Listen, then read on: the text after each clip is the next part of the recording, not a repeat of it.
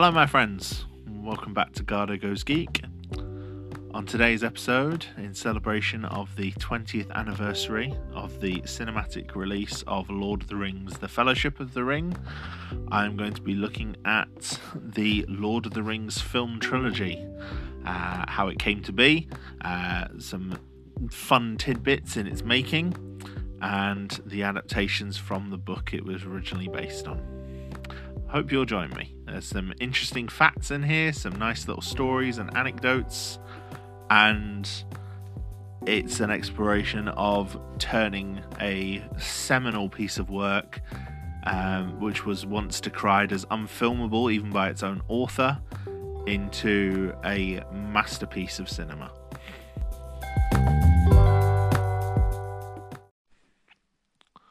The story of Lord of the Rings begins, as many people would expect, with an introduction to its author. John Ronald Reuel Tolkien, born in 1892, was an English writer, poet, philologist, and academic, with a fascination with mythology and language. Philology itself being the study of language in oral and written historical sources. He was especially fascinated with legends, such as a lot of the Norse and Anglo-Saxon legends and myths. And in his career as an academic, became a professor of both Anglo-Saxon and a professor of English language and literature, at both Pembroke College and Merton College in Oxford, between the years of 1925 and 1959. He was a close friend of C.S. Lewis, the author of the Chronicles of Narnia series. Both of them formed along with others an informal literary discussion group known as the Inklings. Tolkien was also made a commander of the Order of the British Empire, award an OBE, shortly before his death in 1973. He was given the award in 1972.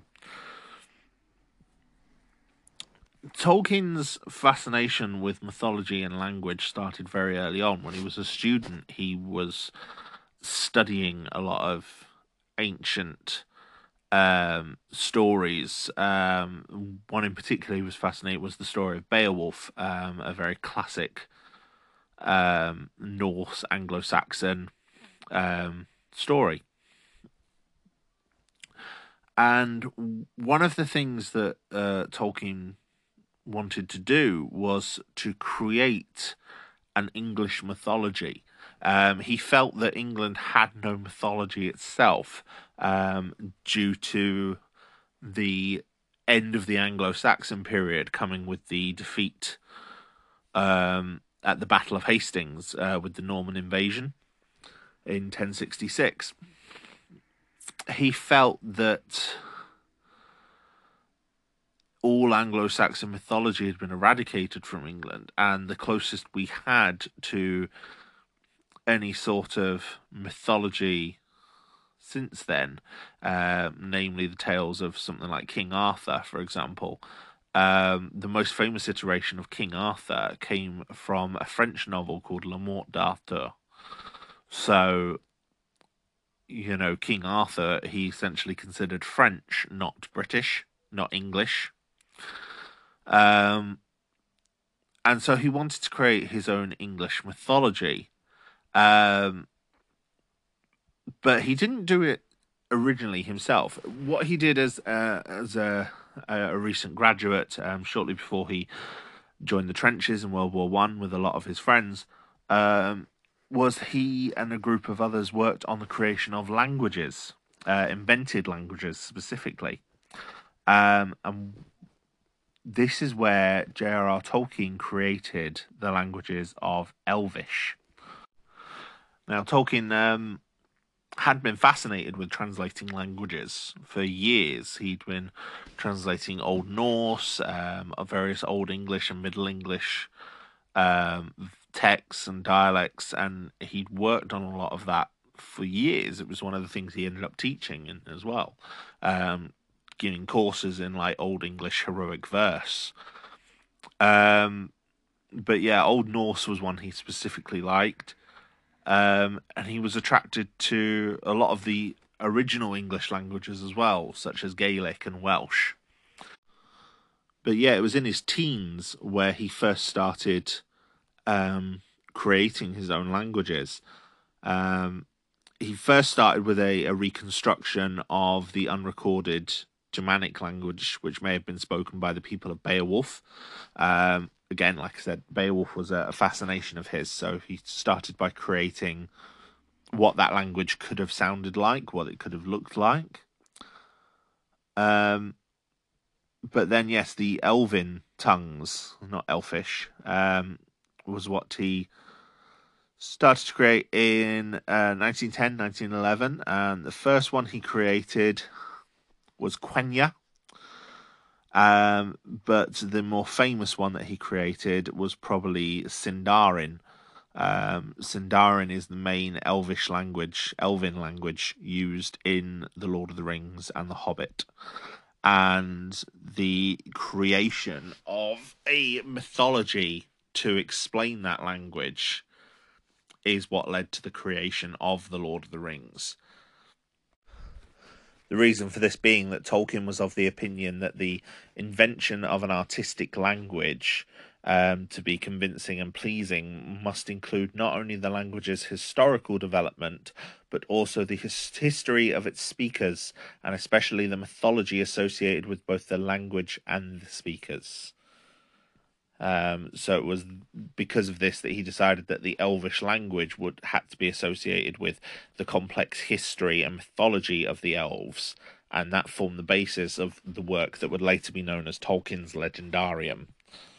Most of the Legendarium refers to the works that Tolkien worked on throughout the decades that remained unpublished in his lifetime, but were summarized in the compilation The Silmarillion, which was released by his son after his death, as well as in the 12-volume series The History of Middle-earth. The first known origination of anything in the Legendarium was in 1914, where even while serving in the First World War, Tolkien began writing poems and story sketches, drawing maps, and inventing languages and names as part of his project to create this English mythology. The earliest story drafts were from 1916, shortly before Tolkien fought in the Battle of the Somme. And Tolkien continued revising and rewriting these for most of his adult life. Now, it's quite likely that most of this, as I said, most of it was unpublished, and most of it would have remained unpublished probably had Tolkien not found success with another work. Now, according to Tolkien's own recollections, he began work on what would become The Hobbit one day in the 1930s while marking school certificate papers. He found a blank page and, suddenly inspired, wrote the words, "In a hole in the ground there lived a hobbit." He then completed the work The Hobbit, which he designed as a children's story. He read it to his own children, but completed the manuscript by the end of 1932 and lent it to several friends, including C.S. Lewis and a student of his named Elaine Griffiths. In 1936, Griffiths was visited in Oxford by Susan Dagnall, a staff member of the publisher George Allen and Unwin, and she is reported to have either lent Dagnall the book or suggested that Dagnall borrow it from Tolkien. But in any event, Dagnall was impressed by it and showed it to Stanley Unwin, who then asked his 10-year-old son Rayner to review it. And it was Rayner's favourable comments that led Allen and Unwin to publish The Hobbit in 1937. Now, The Hobbit, I probably don't need to explain too much, was the story of a hobbit, Bilbo Baggins, who is visited by a company of dwarves and a wizard named Gandalf, and embroiled by them to be their burglar on a quest to reclaim their lost mountain home from a vicious dragon named Smaug. The story is very, very good. Each chapter is almost like a mini story in itself, but they're all connected by part of this larger adventure. And yeah, if it's a charming story. It's very much a kid's story and a very fantasy fairy tale almost story. But it proceeded to receive very, very wide critical acclaim. It was nominated for a Carnegie Medal. It was awarded a prize from the New York Herald Tribune for Best Juvenile Fiction. And it remains popular and a classic of literature to this very day. And as a result of that, Allen and Unwin, especially Stanley Unwin, began asking for a sequel to The Hobbit. And that was what prompted J.R.R. Tolkien to begin writing what would become The Lord of the Rings. It was while writing the sequel to The Hobbit that J.R.R. Tolkien went back to the mythology that he had written years before to create The Lord of the Rings. Now, he saw The Lord of the Rings itself as being just a small part of the myth that he'd created. And it eventually turned into something much bigger than just a sequel for The Hobbit. It took 12 years to write, with several rewrites, and every time J.R.R. Tolkien did a rewrite, he literally rewrote the entire novel from the start each time. He also described it himself more as a sequel to the Silmarillion, the works that he'd been working on in private, due to the greater focus on the mythology and the more adult tone of the novel. He described it as an adult fairy tale, as well, because Tolkien had been very outspoken in that fairy tales should be something that adults could enjoy as well.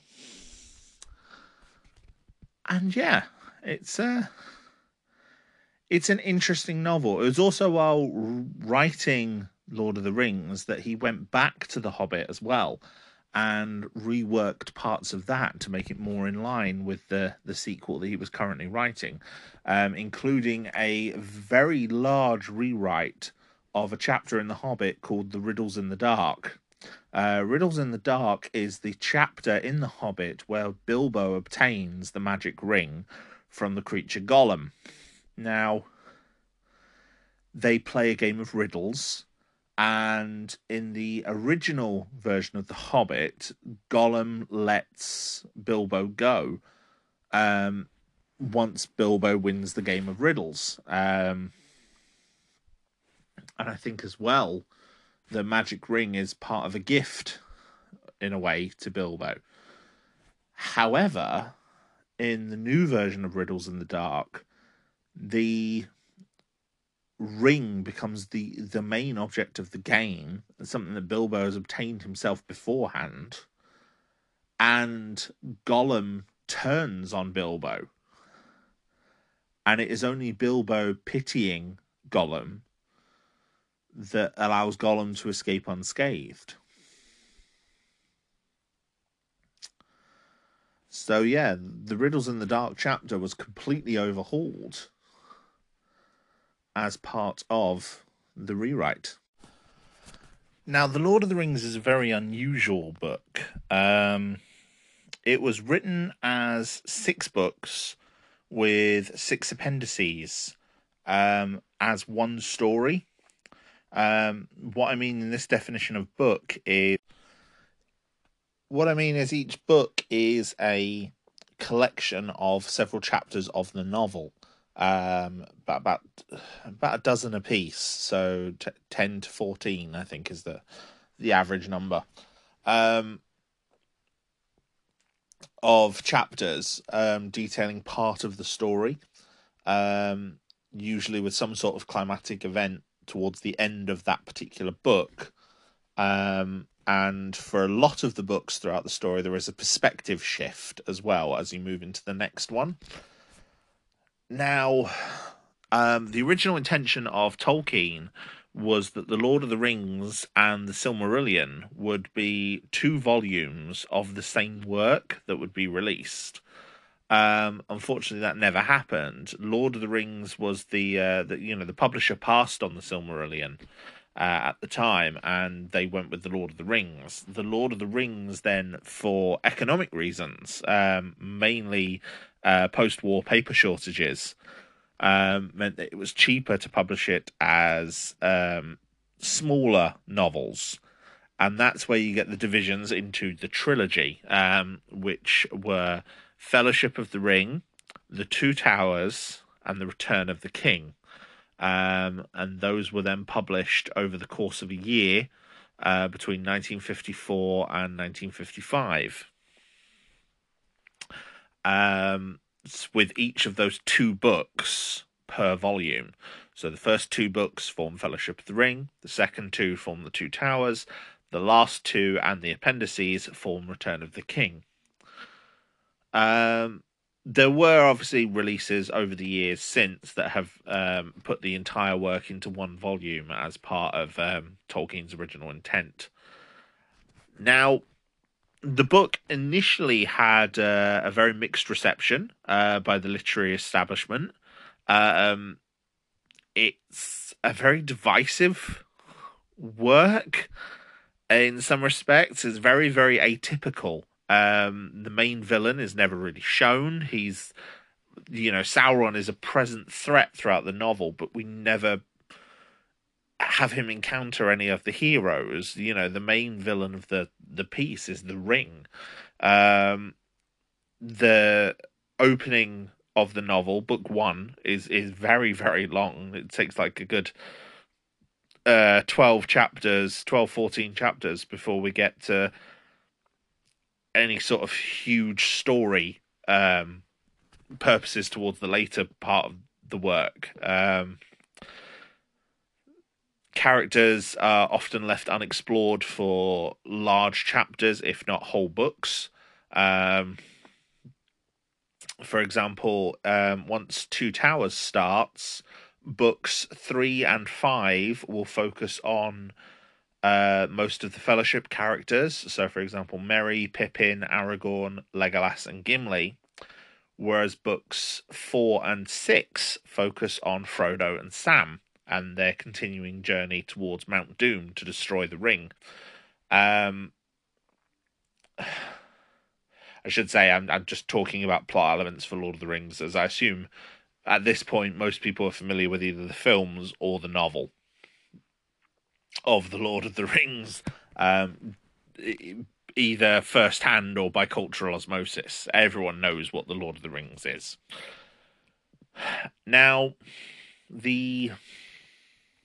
what this means is this division of characters per book is that you spend large portions of either work. So, for example, if you're reading The Two Towers, you spend the entire first half of the book not knowing anything about what has happened to Frodo and Sam since we last saw them at the end of Fellowship. And then once you start reading book 4 of The Two Towers, you no longer know, you get to a point where you don't know anything of what's happening to Aragorn, Legolas, Gimli, Merry, Pippin, Theoden, Saruman, anything beyond what is happening to Frodo and Sam until you start reading Return of the King. Which is a very, very interesting way to take the story. Not only that, several important events don't really occur within the story. They're related to us via flashback. So, for example, in book 1, Gandalf leaves Frodo and says he'll meet him in Bree. Frodo and the others arrive in Bree several chapters later, and Gandalf hasn't been seen. we then don't see Gandalf until shortly before the Council of Elrond. And it's there that we learn what actually happened to Gandalf and why he was waylaid for so long. Or, for example, the March of the Ents is told through flashback when Aragorn, Legolas, and Gimli arrive in Isengard, and we see that Merry, Pippin, and Treebeard have conquered it. So yeah, it's a bizarre book, a very good book. But you know, it became extraordinarily popular over the years. It went on to become the second most read of the book of the 20th century, behind only the Bible. Which gives you an idea of just how ever present the Lord of the Rings is. It's the archetypical fantasy book. Most fantasy settings are based on or inspired by the Lord of the Rings, in terms of the stereotypical fantasy races, for example, like dwarves, elves, and men, are in everything because they were in Lord of the Rings. So Dungeons and Dragons, most video games you can think of that take a fantasy setting, Warhammer, etc., all follow a blueprint laid down by the Lord of the Rings. And that's not counting as well the artworks, music, films, televisions, video games, board games, radio adaptations, everything that was inspired directly by the Lord of the Rings. Yeah, it was a very it's a good book, and it has a lasting impact on people. It's become studied intensely. Many people have done extensive analysis of the themes and origins of the Lord of the Rings. There are people who specialize in being a scholar of Tolkien's works, the Lord of the Rings chief among them. Now, as I said, it was originally published as a trilogy. The titles for the trilogy, Fellowship and The Two Towers, were both titled by Tolkien himself. Return of the King was the title suggested by the publisher, and it was a title that Tolkien was not a fan of. He preferred the title The War of the Ring. He felt that Return of the King gave away the conclusion of the story. But I suppose there is kind of an abstract nature, as you don't know which king. The speculation is Aragorn, but it could also speculate Sauron. Two Towers is never actually explained as to which Two Towers the novel seems to be referring to. The common thought, especially off the back of the film, is Isengard and Barad-dûr, which is the Tower of Sauron. Isengard, the Tower of Orthanc at Isengard, being the Tower of Saruman. But it could just as likely be the Towers of Minas Tirith and Minas Morgul, the Tower of Barad-dûr and the Tower of Cirith Ungol. There's many Two Towers that could be. There's a lot of towers in Middle Earth that it could be mentioning. The book is quite famous for featuring something called eucatastrophe. Eucatastrophe is a term coined by Tolkien himself, using the prefix "eu" before the word catastrophe to indicate the opposite of a catastrophe, whereas at the greatest moment of despair, a positive outcome will occur. This is something he'd also done to some extent in The Hobbit. There's plenty of points in The Hobbit where things seem their most bleak for our heroes, and then something will happen out of nowhere that changes the fortunes. For example, Bard the Bowman being able to kill Smaug during his attack on Lake Town, or the arrival of the Eagles during the Battle of the Five Armies. And, you know, Lord of the Rings is full of similar moments. And they are tremendously positive moments for the reader. You know, moments where armies arrive to help beleaguered cities, or characters come to each other's rescue. They're beautiful moments to read and lovely to see. Lord of the Rings is also often cited as being an allegorical work. People have compared it to the rise of Nazism, to Tolkien's experiences in World War One, East and West divides, all sorts of things like that.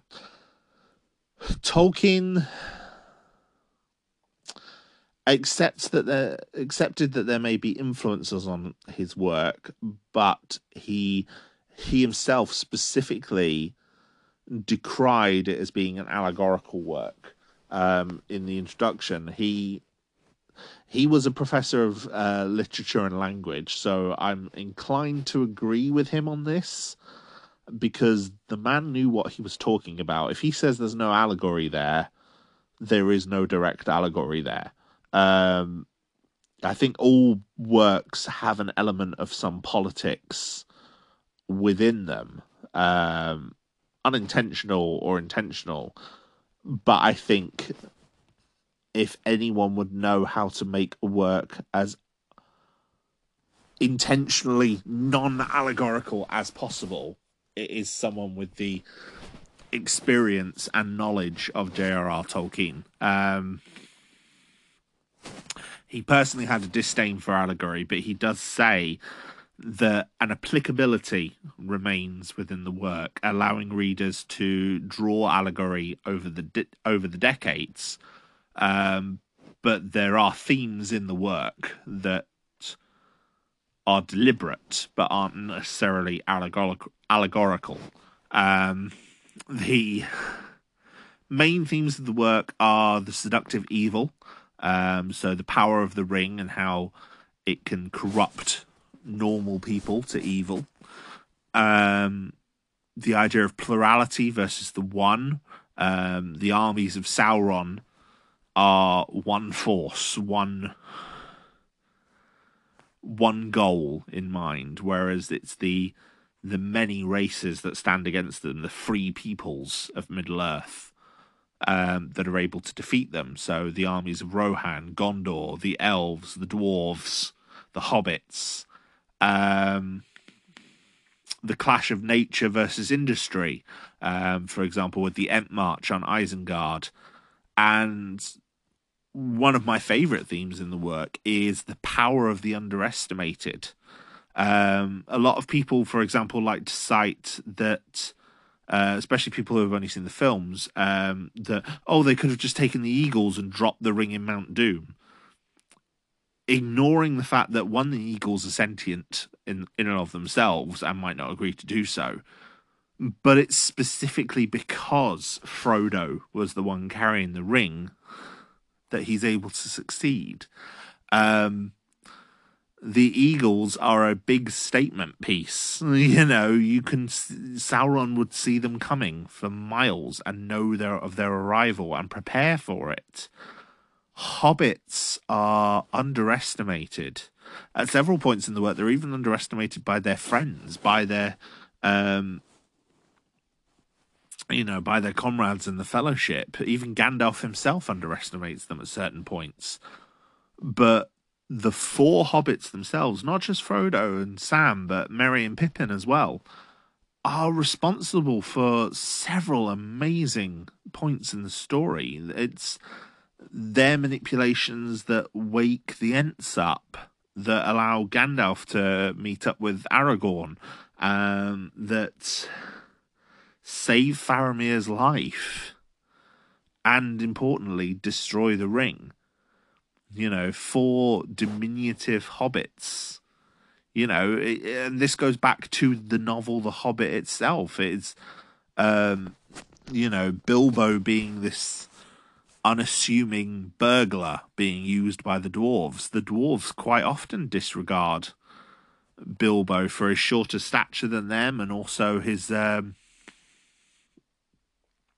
his very different attitude to theirs. And yet Bilbo is the one able to get into the mountain. He's the one able to talk to Smaug. He's the one able to get the Arkenstone and everything that they're after. So yeah, people are also talking about the War of the Ring, and the allegories comparing to Tolkien's experiences in World War One. Tolkien hated war.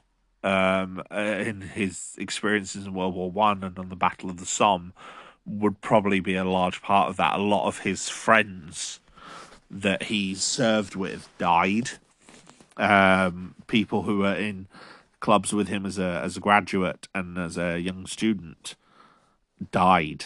A lot of his close friends who he shared his writings with died. So Tolkien definitely had a hatred of war, but I think he saw that the War of the Ring was something that needed to be fought. In a similar way to maybe not World War One, which was a bit more of a futile war if you look back on it in history, in historical context, but World War Two especially, which he was writing Lord of the Rings during the backdrop of. I think everyone can agree that World War Two was something that needed to be fought. Nazis needed to be opposed, and the evil that the Nazis presented is similar to the evil that Sauron presents as something that needs to be opposed.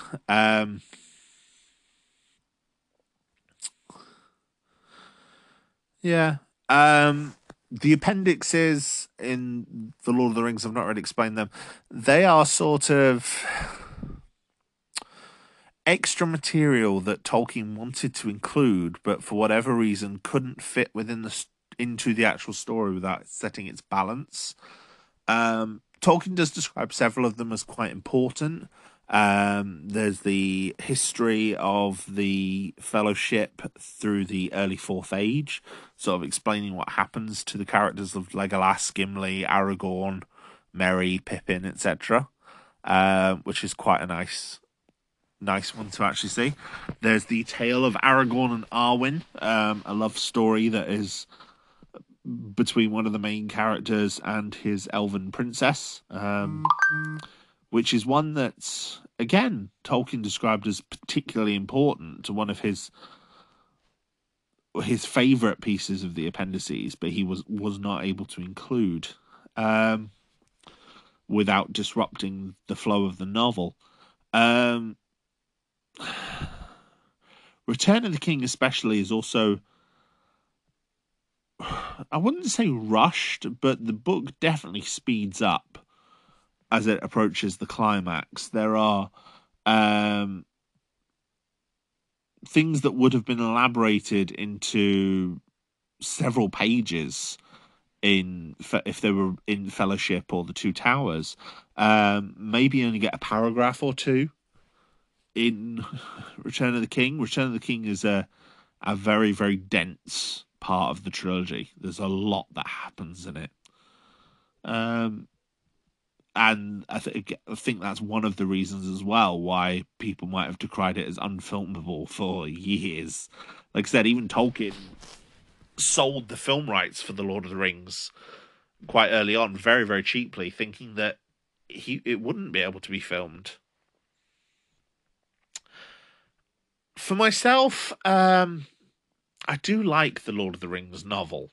I'm not necessarily the hugest fan of Tolkien's writing.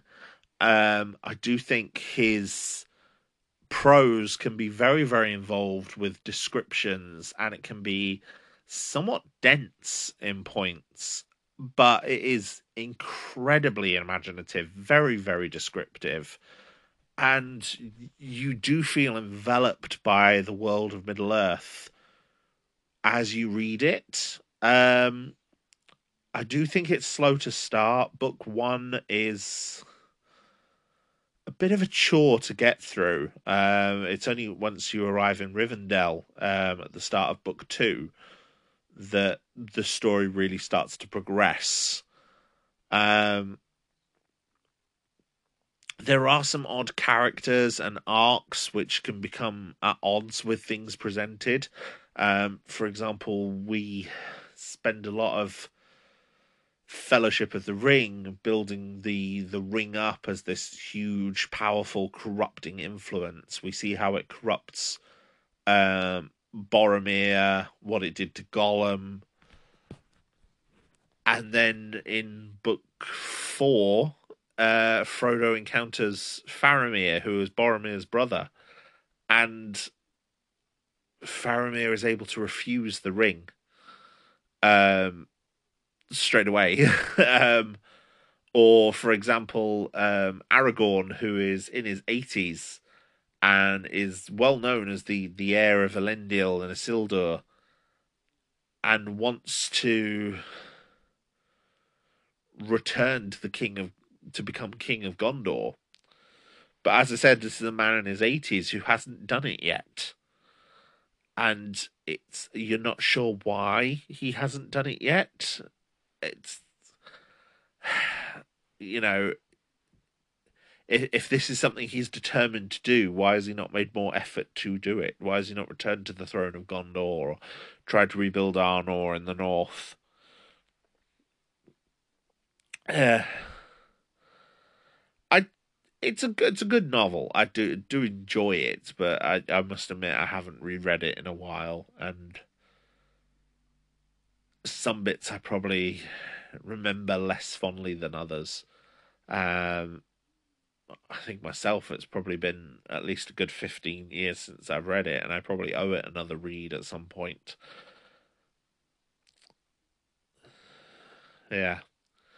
Um, Lord of the Rings, I should point out, was also very, very popular after its release with hippies and counterculture protesters due to the themes of fighting war and corruption and the environmental protection, the nature versus industry that I mentioned earlier.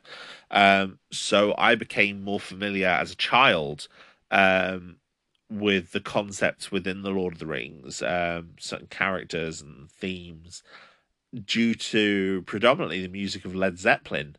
Um, my father used to listen to Led Zeppelin an awful lot, and I grew up listening to them.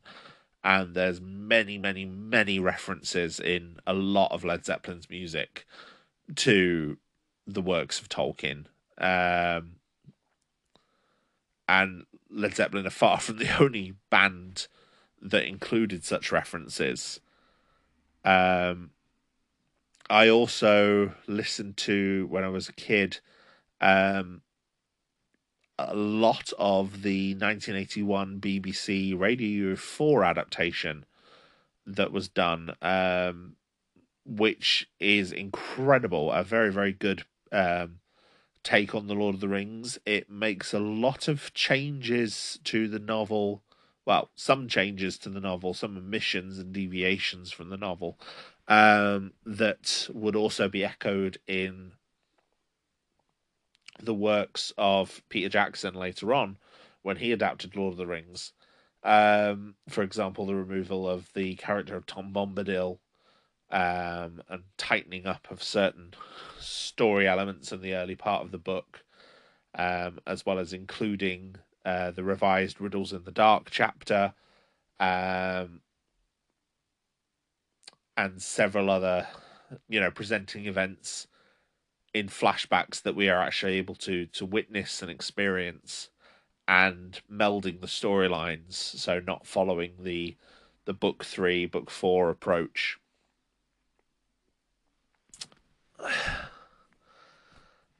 And that as well. If you can ever track it down, I highly recommend it. It's a very, very good story. It's got a lot of quite prime British acting talent. The part of Frodo himself is played by Ian Holm, who went on to play Bilbo in the film adaptation.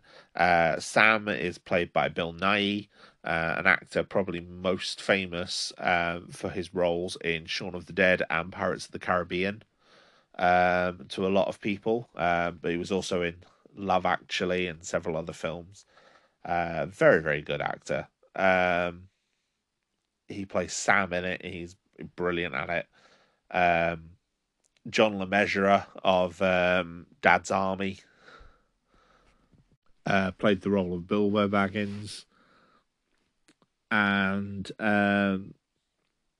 Aragorn, the character of Strider, is played by Sir Robert Stevens, who is a tremendous theatre actor, one time regarded as one of the natural successors to Laurence Olivier.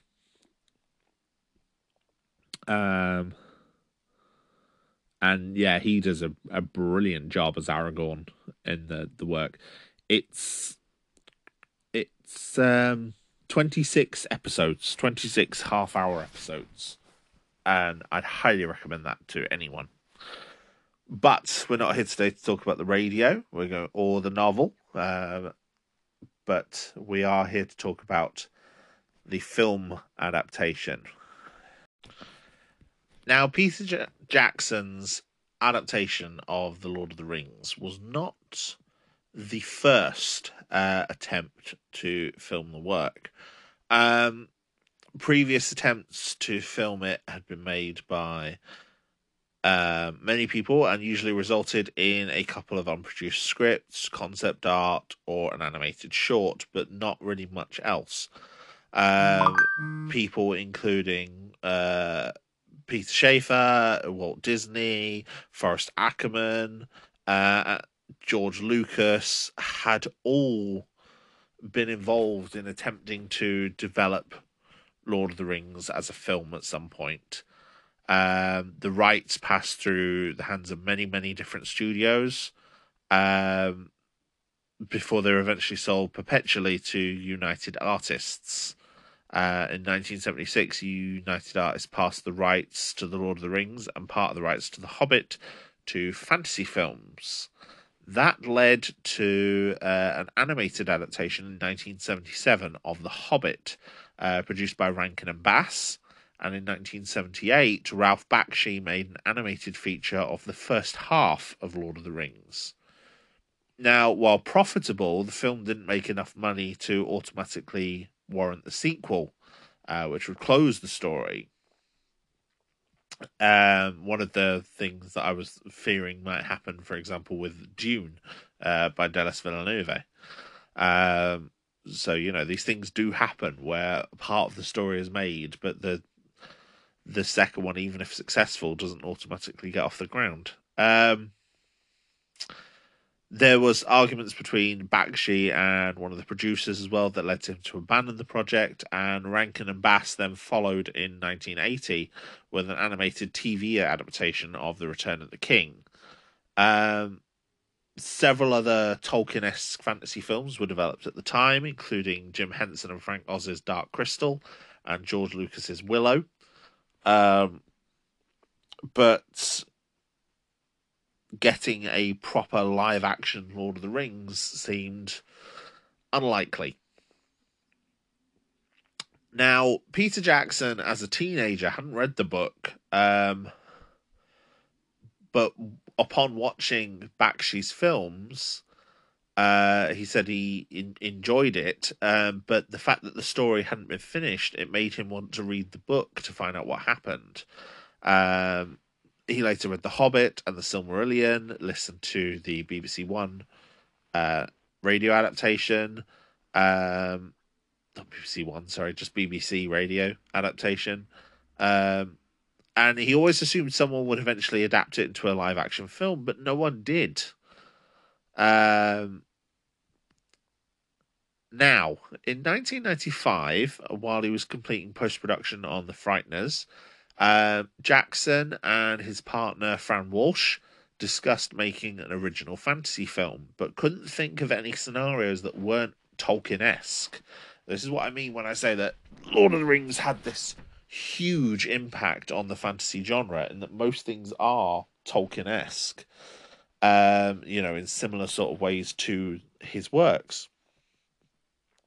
So it was at that point that they decided to look up the film rights, and they went to Harvey Weinstein at Miramax, who had recently acquired the rights from Saul Zaentz, who was the producer on the Ralph Bakshi film. Jackson knew that it would take multiple films to do Lord of the Rings justice, and pitched a single trilogy, one film based on The Hobbit, and then if that would prove successful, 2 Lord of the Rings films shot back to back.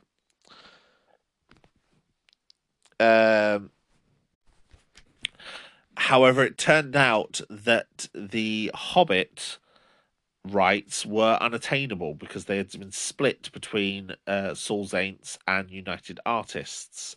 Weinstein tried to buy United Artists' share of the rights, but was unsuccessful.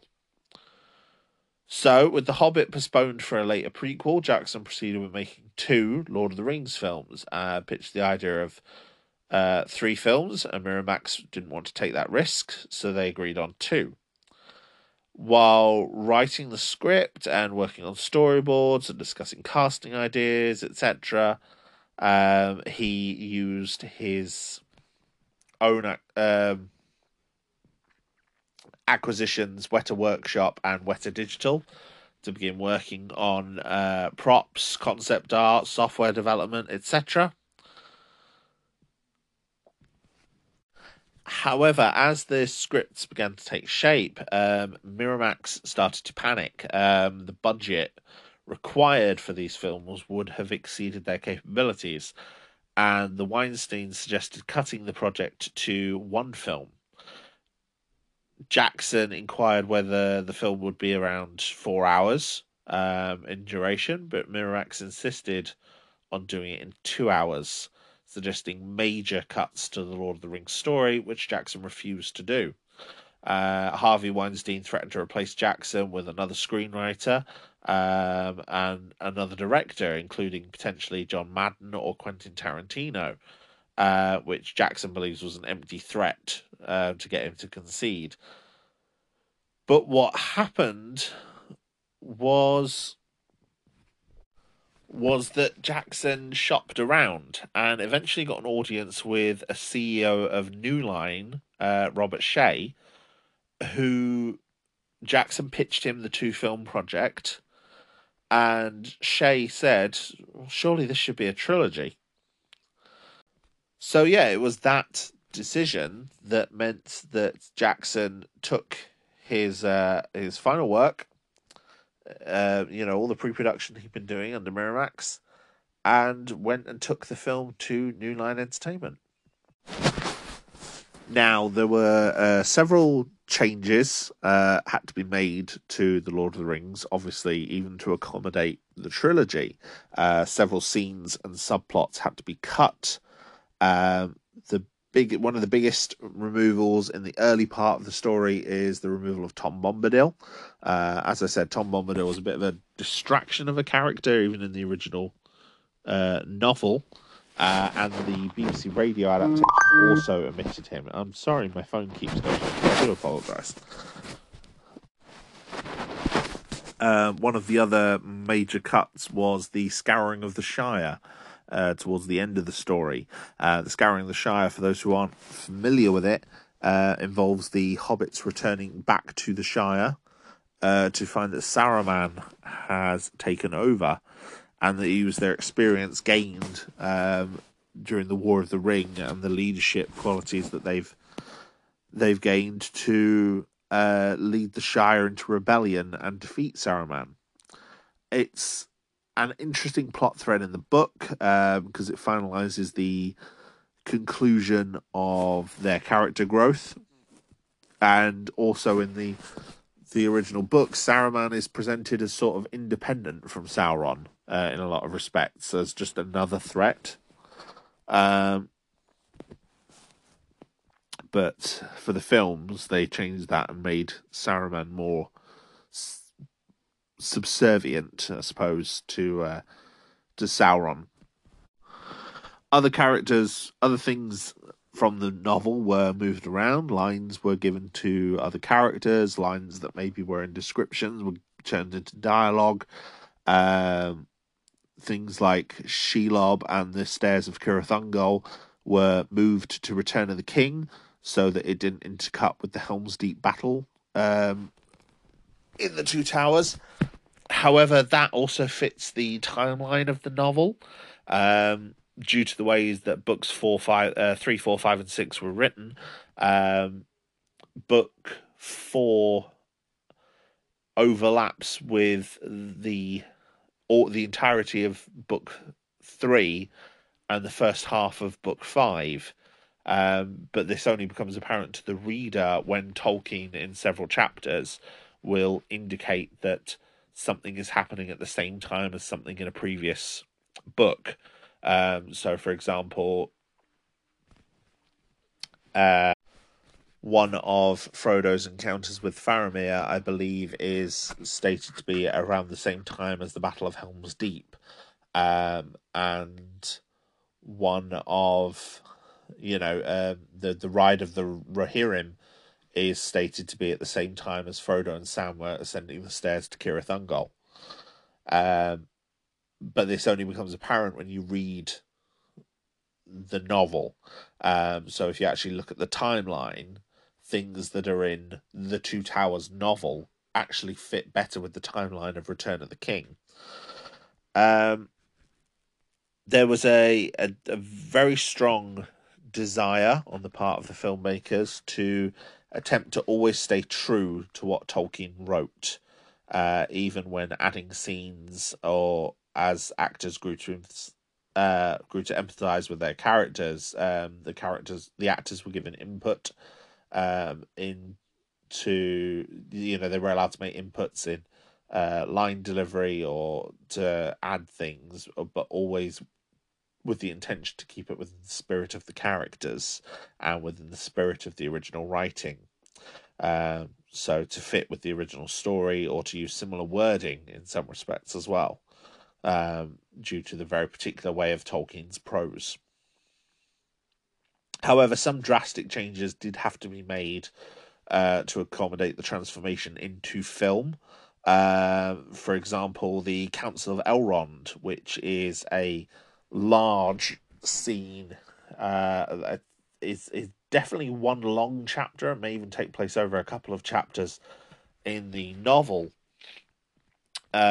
which is used mainly as a way of setting the stage. This is where we find out about Saruman. This is where we find out about the armies in the north, Angmar, all these Dol Guldur and all these things like that are threats to the wider world of Middle Earth, as well as the question of what to do with the ring is just streamlined to keep the focus on the ring and Frodo's acceptance of the responsibility of destroying it. Or Faramir, for example, who his character arc changes in that he's tempted by the ring and succumbs to it, due to the built up evilness and seductive nature of the ring across the first movie, and as a result becomes an obstacle for Frodo to overcome. Personally, that's a change I'm totally in favour with. As I said, I don't think Faramir just having tea and letting Frodo go, I think it undercuts how the ring has been built up, in the work, as the ring is this malevolent threat, and for Faramir to, to be quite calm with it is bizarre. I do think as well that change to Faramir helps to give Faramir a more complete arc throughout the story as well, especially in the Two Towers. There was also a focus by Jackson and the other filmmakers to include Aragorn and Arwen and their relationship due to Tolkien's description of their story as the most important appendix. For those who aren't aware, Aragorn and Arwen is based on the story of Beren and Luthien, which is a story that appears in Silmarillion and was also turned into its own novel. Um, Beren and Luthien is an elf woman who gives up her immortality to love a man named Beren. Um, Tolkien and his wife both have on their gravestones the names Beren and Luthien, respectively. Um, it was very, very clear that this was a love story that Tolkien was very, very invested in and saw, um, in the love that he and his wife shared. So, having Aragorn and Arwen be an important echo of that, it's no wonder he saw it as important. There are also some other changes which are not in the novel or even implied. For example, the addition of the elves to the Battle of Helm's Deep to give that action scene a more hopeful note against the large opposing force, which is an element of the eucatastrophe that you would have got in within the novel. There is something stirring to a viewer to see the elves arrive at Helm's Deep, even though it's even the most ardent Tolkien fans would find fault with it. But the elves were fighting in the War of the Ring as well. War did come to Lothlorien and to Rivendell, and to Mirkwood as well. So the fact that the elves are at the battle is something that should happen. Um, a lot of these changes, though, as the films were released, the changes in Two Towers especially were considered controversial compared to the changes in Fellowship, despite screenwriter Philippa Boyens saying that there were probably more changes in Fellowship. But they all serve the story and they serve the adaptation. For example, giving Two Towers a narrative climax. Which it doesn't have in the novel because it was never intended to be a standalone novel, or it was intended to be part of a larger work, the middle chapter of a large body of work. There were copies of the novel everywhere in production. Peter Jackson had copies. Most of the actors had copies. People at all levels of the production had copies everywhere. There were almost daily rewrites as the writers, director, and actors all got input into crafting scenes. New scenes were generally only added, though, if they needed to be seen for the story. For example, offering a different perspective or or a necessary part of the adaptation. Again, something like Frodo and Sam's lines about stories at the climax of the Two Towers to give that film a narrative climax. Or for example, to illustrate things that were flashbacks in the novel, such as Gandalf's escape from Orthanc. Um, is a necessary addition to the film. A lot of scenes also tried to have multiple purposes. So, for example, Merry and Pippin's intro in Fellowship of the Ring is a very good example of this, of being multi-purpose. It introduces the two characters. It creates a light moment at the party before some of the more unsettling natures about the origins of the ring is revealed. And it uses the Smaug firework from the novel to create a big set piece. So it's a scene that accomplishes three different tasks. The intention was always to focus on the story of Frodo and the ring, but obviously to embellish the characters around that. So, for example, Arwen is one example of a character who's barely present in the book, who was given more development in the film, but it's usually using book material.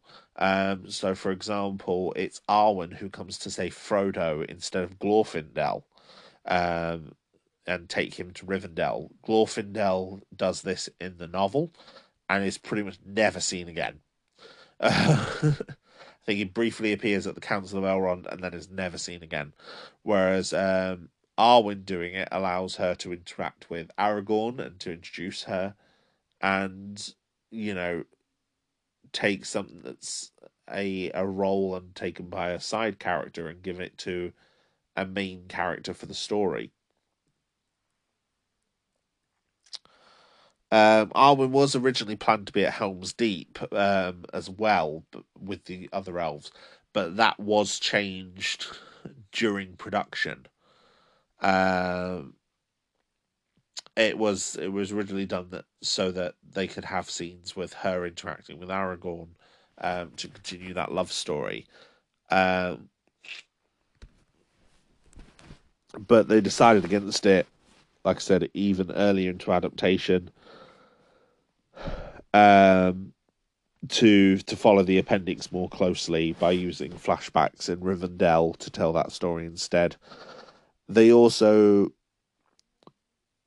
also an effort to make sure to include even descriptive moments in the film. For example, where Frodo wakes up in Rivendell, before shooting the scene, Ian McKellen reminded Sean Astin to grab Frodo's hand, because he says in the novel, Sam holds Frodo's hand in this scene, so people will be looking for that. I mean, it's inevitable that things would get changed as part of the adaptation, but I think there is very much a concerted effort on the part of the filmmakers to stay true to the themes of The Lord of the Rings, especially, and to stay true to the story. Some chapters are moved around to match the storyline chronology and to structure the story better. For example, the confrontation with Saruman in the extended cut of Return of the King was originally meant to be the conclusion for Two Towers, but it wasn't working as the conclusion for Two Towers, so they didn't use it and instead decided to use it as the introduction of Return of the King. But even then, they were still struggling with it as part of the introduction there. So omitted it from the theatrical cut. And instead put it back in for the extended DVD. Other scenes like the mouth of Sauron in Return of the King has less of an impact than it does in the novel, due to the change of the chronology. Because by the time that happens in Book 5 in Return of the King, we actually, as the reader, don't know that Frodo is alive. When we saw Frodo, he was being carried off by the orcs to Cirith Ungol after being stabbed by Shelob. So, as a reader, we don't know if he's dead. We don't know how Sauron got the mouth of Sauron got the mithril shirt.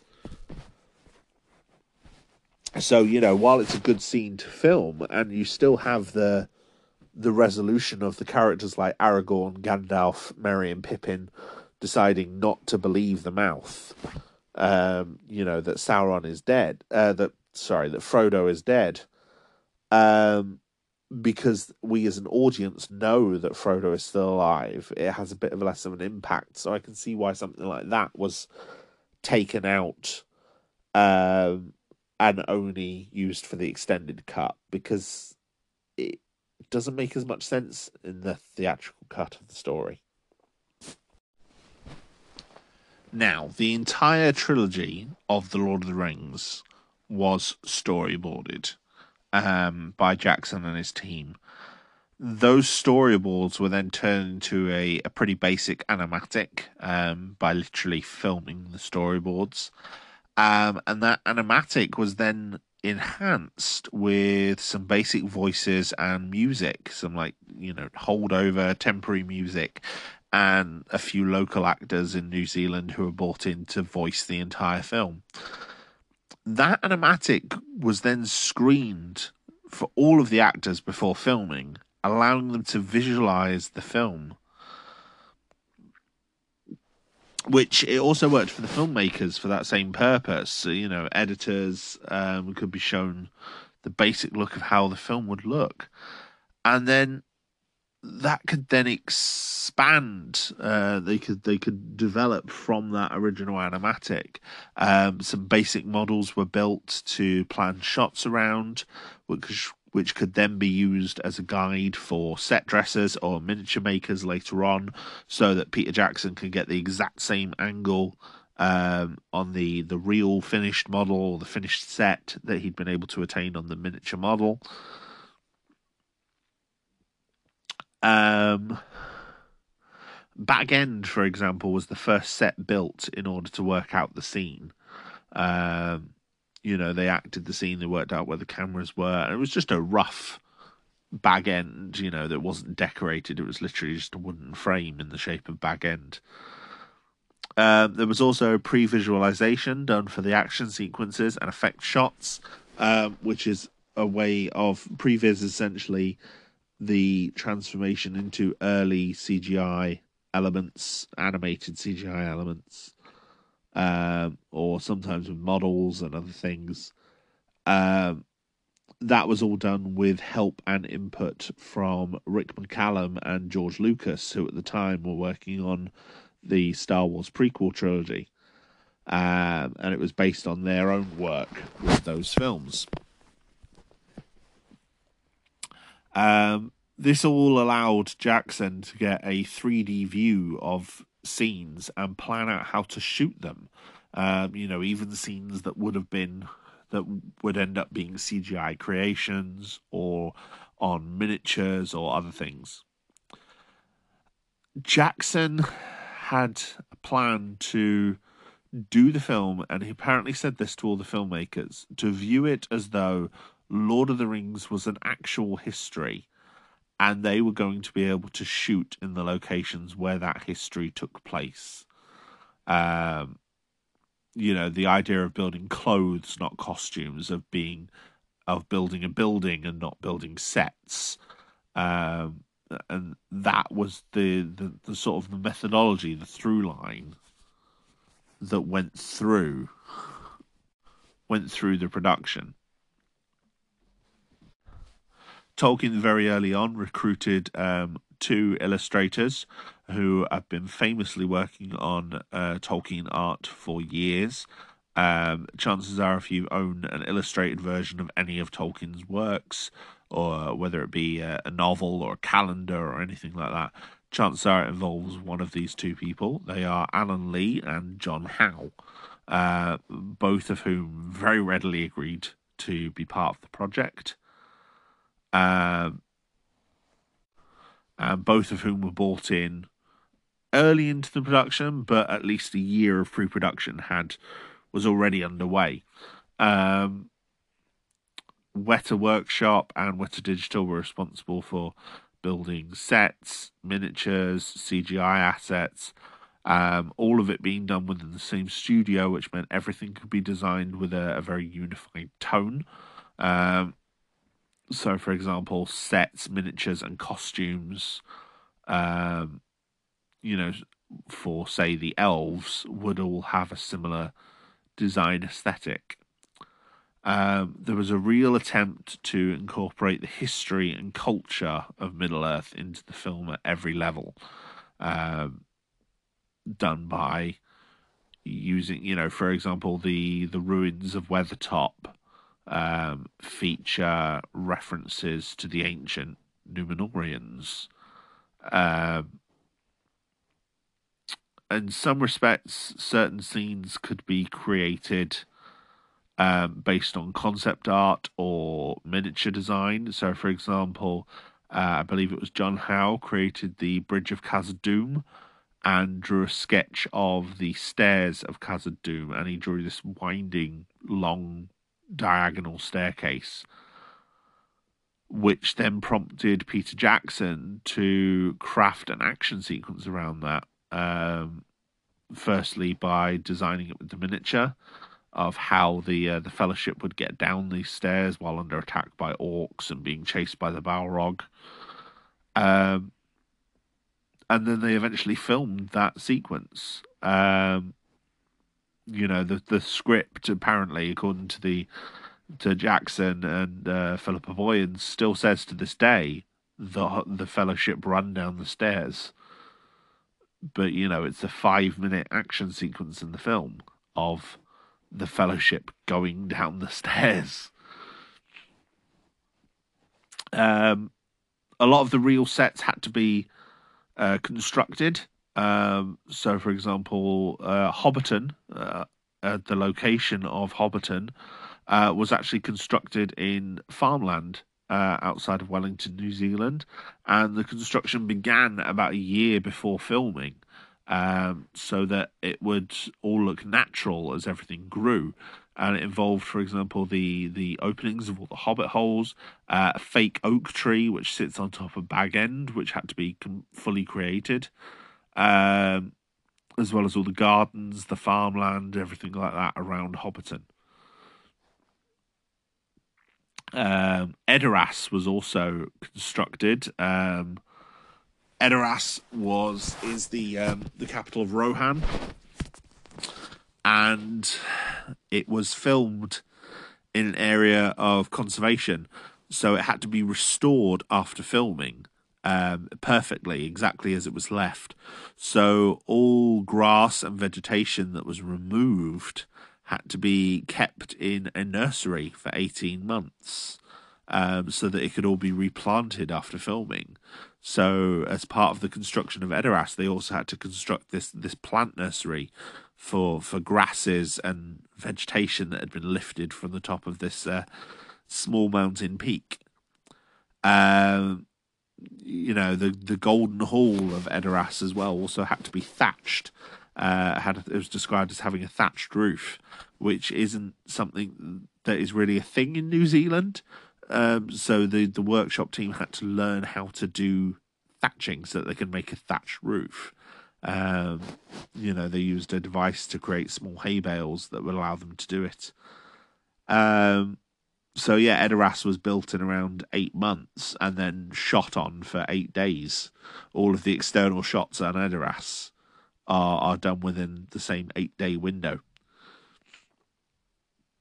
Helm's Deep was built in separate parts, as well as built as a miniature. There was a miniature scale version of Helm's Deep. They were all built in the same quarry, so they're all all the different versions of the set are several yards from each other. Lots of scenery from other sets, once they'd been filmed on and destroyed, were saved to be used for the ruins of Osgiliath, the city that is under assault from orcs outside of Minas Tirith across the river. The quarry that was used for Helm's Deep was then used for Minas Tirith after the conclusion of the Helm's Deep filming. Minas Tirith was built to scale, so the actual set was huge and included the large working gates that are seen in the film, as well as side streets leading off from a large square, several buildings and all these other things. So a lot of those scenes in Minas Tirith are shot on the one redressed set.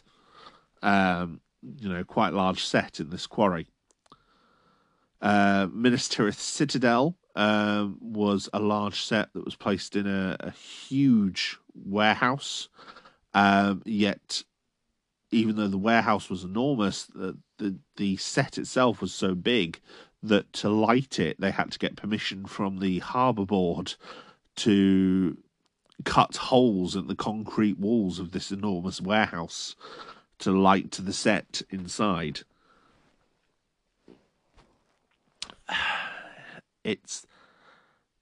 just incredible the scale of things that they did and how much they were able to do real.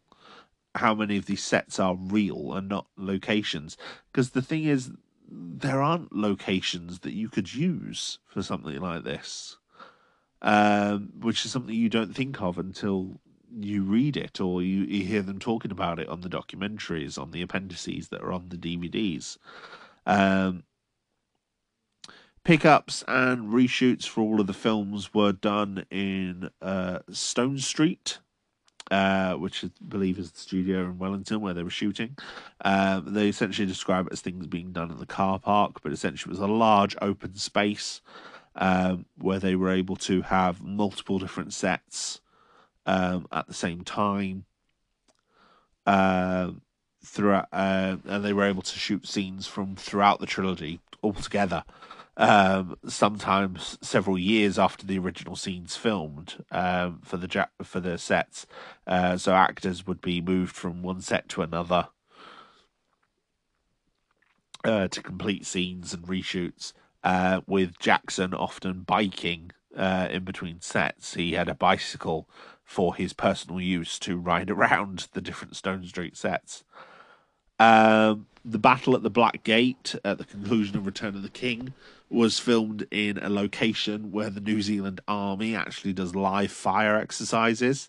So several soldiers and sergeants actually acted as extras and were apparently fighting for real, which broke quite a lot of the props. They originally filmed scenes of Sauron against Aragorn there. They were going to reintroduce Sauron for this final battle before changing their mind and deciding to focus on the story of Frodo. Sauron was even going to appear in his fair version from the Silmarillion before transforming into his more monstrous form. And the characters react to that at some point as well. But it was decided that the focus should be on Frodo and the Ring, so instead they gave Aragorn a cave troll to fight, and the reactions to the fair Sauron were used for Aragorn's reaction to the eye of Sauron and it glaring at him, with a final pickup shot added of Aragorn saying "for Frodo" before charging into battle. The entire trilogy was shot in a 438-day shoot over 14 months after 3.5 years of pre-production. This was a massive undertaking by all involved to complete these films and to put the best adaptation of this work out there. The film had to have its own prop department to create everything. That was the Weta Workshop. Things couldn't be sourced, and oftentimes anything that they needed to make also needed scale duplicates. So a lot of things had to be made 3 times. So, for example, there'd be the normal size thing that the hobbits would be using, a smaller size which would be used for any of the larger actors in the scene. And then sometimes some objects would be made, things that were in a human scale would then be given a larger size to be used by the Hobbit actors. You get plenty of craftsmen involved. There was apparently Weta Workshop used a glass blower, carpenters, saddle makers, coopers, wheelwrights, blacksmiths. Everything was involved in this production, and in fact, the Weta Workshop documentaries on the Lord of the Rings extended edition DVDs are some of the most fascinating. They described there was about 3,000 people in the crew at Weta Workshop, 300 of which were in the art department. So their job was to make, to come up with the ideas for all these items that were being created. 45,000 different items were made by Weta Workshop, including prosthetics, armor, weapons, miniatures, The four Hobbit leads alone used 18,000 prosthetic feet. I'm not sure if that includes their scale doubles as well, or if that number then has to be doubled for scale and stunt doubles, or if it's just for the four characters. Because each set of feet had to be removed at the end of a day's shooting and shredded, because removing them from the actor's feet would actually destroy the prosthetic. They described they had ovens going 24/7 for a period of several years, just creating different latex pieces, different prosthetic pieces to be used for all of the actors. Weta Workshop decided quite early on that they wanted to work for many different departments to create a cohesive vision of the films, so that there was one studio responsible for producing every weapon, every set, every piece of clothing, every digital artifact that would need to be used for every army, which I think is amazing, and I think it really does show the dedication they had to making this film the best it could possibly be. They tend to also use a lot of large miniatures rather than matte paintings. Matte paintings, for anyone who's not aware, are a traditional thing in filmmaking circles. The Star Wars trilogy, for example, is quite famous for its use of matte paintings, and they are a flat painted surface that you can insert actors or parts of a set into a small corner, to provide a vista or a background that looks fantastical and otherworldly. Weta Workshop, instead of using matte paintings, tend to use digital productions, and miniatures. And when I say miniatures, I mean more bigatures, but I'll discuss that later on. All the creatures tend to be designed in a way that they sort of made sense. So, for example, the trolls, the cave trolls, were designed to have like a very hard back and a soft belly, as if they'd kind of curled up and look like a rock. And they were given large shovel-like nails to dig with. Um, the armor smiths working on creating all the armor for the film worked it out of real metal, plate steel usually. They also found a way to make a very realistic and light chainmail that the actors would be able to use using plastic pipe. Over 12 kilometers of hose pipe was used to make 12.5 million rings, which would then be woven into chainmail suits over a period of 3.5 years. The two workmen doing it basically did that for 3.5 years, just make chainmail suits, and apparently they wore away their fingerprints on their index and thumb. Gimli's armor alone apparently contains 80,000 pieces of the chainmail rings, which is a crazy amount. And then you look at someone like Denethor, who wears the largest chainmail piece in the film, which is a head to toe chainmail gown. Shortly before his climactic scene, where he immolates himself. It's staggering to think of how much is involved in that particular piece of work. There was an aim to try and get distinctive silhouettes for each of the races in their armor, so that you could tell at a glance whether you were looking at men of Gondor, men of Rohan, the ancient Númenóreans, the elves, the orcs, the Uruk-hai, etc., which I think is, again, another great idea. There's a lot of large battle sequences in this trilogy, and when you're watching a frenetic action sequence or a large battle sequence, you want to know who's who at a glance, and you want to make it easy for the audience to tell without having to recognize certain things. There were 100 sets of elven armor created for the Third Age, so that's for the scenes in the Two Towers. Um, the elves were designed to have different color schemes in the Second Age and the Third Age. So in the Third Age, they use what they called the autumn tones because it's coming towards the end of their time on Middle Earth. Lots of golds, browns, and reds. The spring tones that they used for the Second Age in the prologue of the first film. They use a lot of greens, blues, and sort of bright yellows.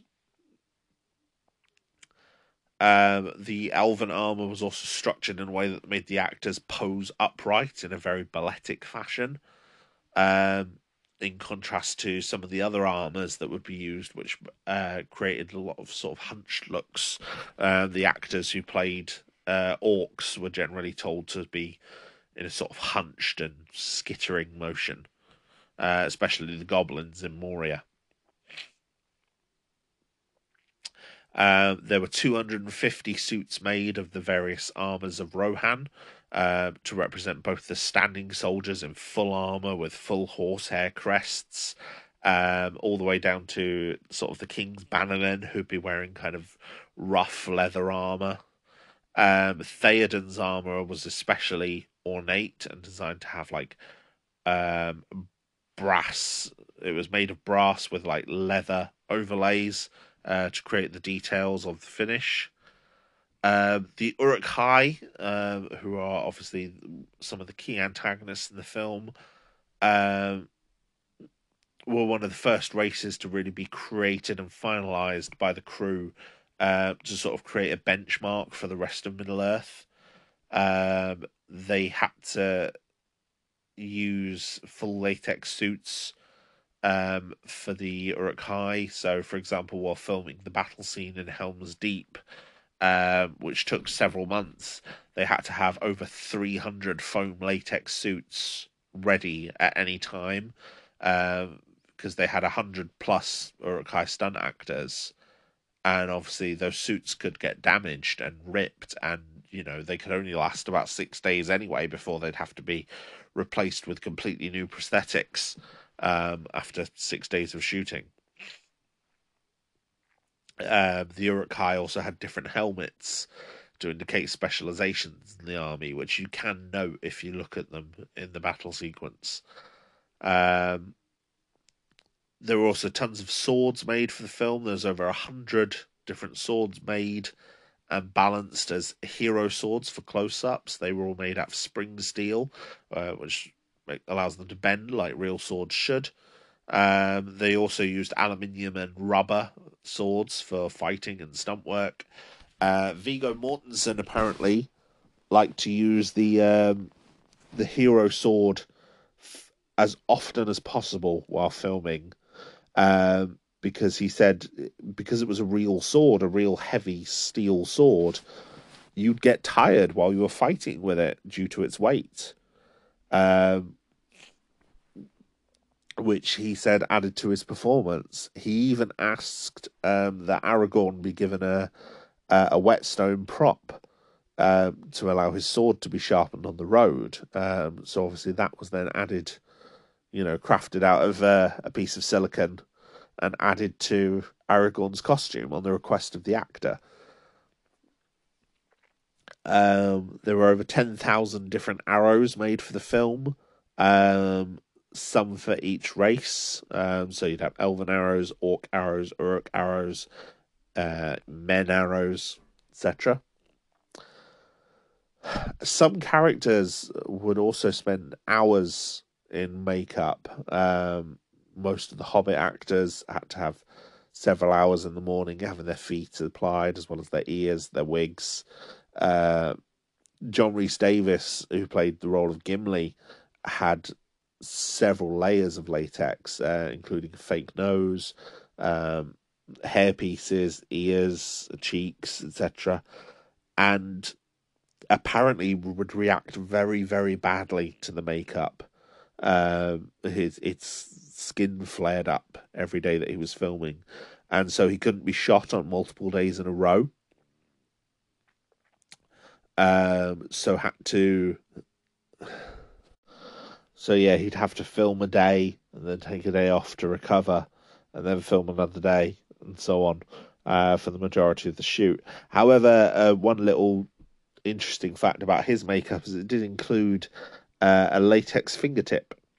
He'd lost a fingertip on his middle finger, on his left hand, I believe it was, as a youngster, um, and so he'd had a latex fingertip um, to restore him, so that Gimli had full use of his hands, um, which he once used to play a prank, quite a devious little prank on Peter Jackson. The hobbits would also sometimes have go through the whole rigmarole of having their feet made up, but then their feet not being shot. Sean Astin, sorry, um, actually kept a count of the days that this happened, and he said it happened 50 days across the shoot, where he'd be required to go through the makeup, but then not have his feet be in the shot. And he seems to have taken a particular ire at it. Perhaps most impressively, which I didn't realize until watching the documentary from Weta Workshop, was that Treebeard was actually a constructed animatronic, a large animatronic, obviously, um, and it was done to allow the actors Dominic Monaghan and Billy Boyd, playing Merry and Pippin, to interact with him. Um, his face was then later animated in post production and enhanced for his speaking parts, being able to move and emote properly. But yeah, the torso of Treebeard, a lot of the scenes you see of the hobbits sitting on him while he is walking, or him holding them in his hands, were done with a realistic live Treebeard that they created. That could actually walk around on. I say walk around. It had no real legs. It was some prop guys moving giant poles to make the thing sway. But yeah, it was that I never thought that Treebeard was actually animatronic. So reading that was very, very interesting. And yeah, it's one of those things I don't think you believe unless you saw it in action. And on the documentary, you do. You get to see it. Um, Also, one quite nifty filmmaking fact, which I couldn't find a better place to put it in this review, so I'm going to add it here. The scenes with Galadriel in Lothlorien were shot in a different frame rate to create a sort of slowed, dreamlike quality to her movements on screen. So scenes of her walking around towards her mirror are shot at 33 frames per second, which is like time and a half. Um, and then her Dark Queen speech was shot at 48 frames per second rather than the standard 24. So that when the film was played back at the appropriate 24 frames per second speed, Galadriel seems slower and more ethereal, which I thought was a great addition that you get when adapting a film, when adapting a novel into a film, and it does work to make Galadriel seem quite otherworldly. There was an entire costume department beyond Weta Workshop. Weta Workshop was responsible for creating the armor, but there was also a load of seamstresses involved in making costumes. 40 different seamstresses who made over 19,000 costumes. Each of the lead actors would have 10 of their costumes, then 10 again for their body doubles, then for their scale doubles, then for their stunt doubles. So, for example, for Frodo, any of Frodo's outfits would require 40 copies, some of which in different scales. Um, Costumes are usually designed to look worn or aged, Everything was to look lived in, not brand new. Um, there's lots and lots of hand stitching and embroidery. Seeing the footage in the documentary, you realize some of this you can't really make out on screen properly. Um, and it's incredibly impressive, and it was all done by hand as well. Saruman, for example, his outfit is not bright white. It's actually made to look sort of faded as well, but is also covered in all these lavish and intricate details, a lot of which then echo in Gandalf the White's outfit as well. Um, Aragorn's outfit is designed to look like it's been repaired by hand, like there are cuts that are then stitched with like hand stitching, to look like he's been repairing his own clothes as he's been wandering around as a ranger. Gandalf the Grey's outfit even looks like it's going threadbare in some places, to echo, Gandalf sort of traveling on the road. Every actor in the film also wore a wig. I should point out there's one extra who is one of Peter Jackson's children who apparently was not wearing a wig. Every other actor is wearing a wig throughout the film, and almost every beard is false as well. Some of the larger false beards meant that prosthetic noses also needed to be used to accentuate the profile of characters, as you could lose their nose in the layers of fake beard. Ian McKellen, for example, in the documentary states that he has quite a prominent nose and yet still had to wear a latex prosthetic to increase the size of his nose.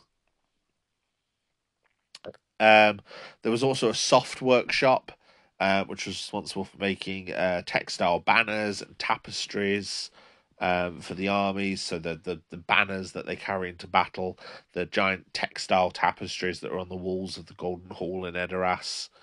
And there are also many, many details that you just don't see on screen. For example, one of Eowyn's gowns has some incredible detailing, but the scene where it's featured, she shot from the neck up.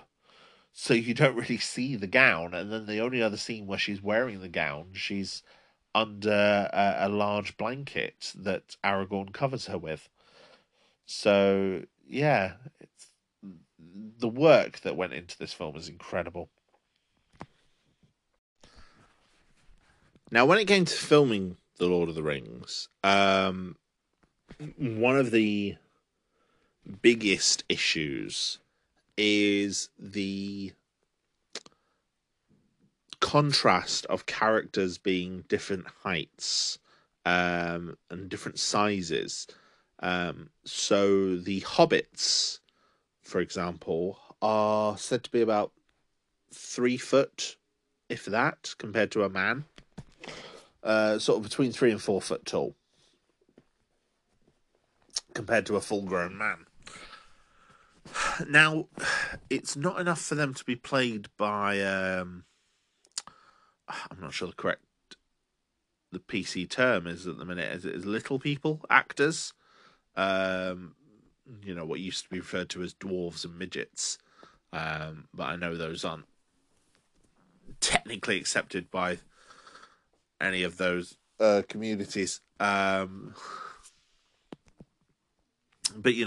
little people actors who were obviously used to great success to play a lot of aliens on things like Star Trek. For example, all of the Wickets, the character, all of the Ewoks, or obviously Kenny Baker, who played R2-D2.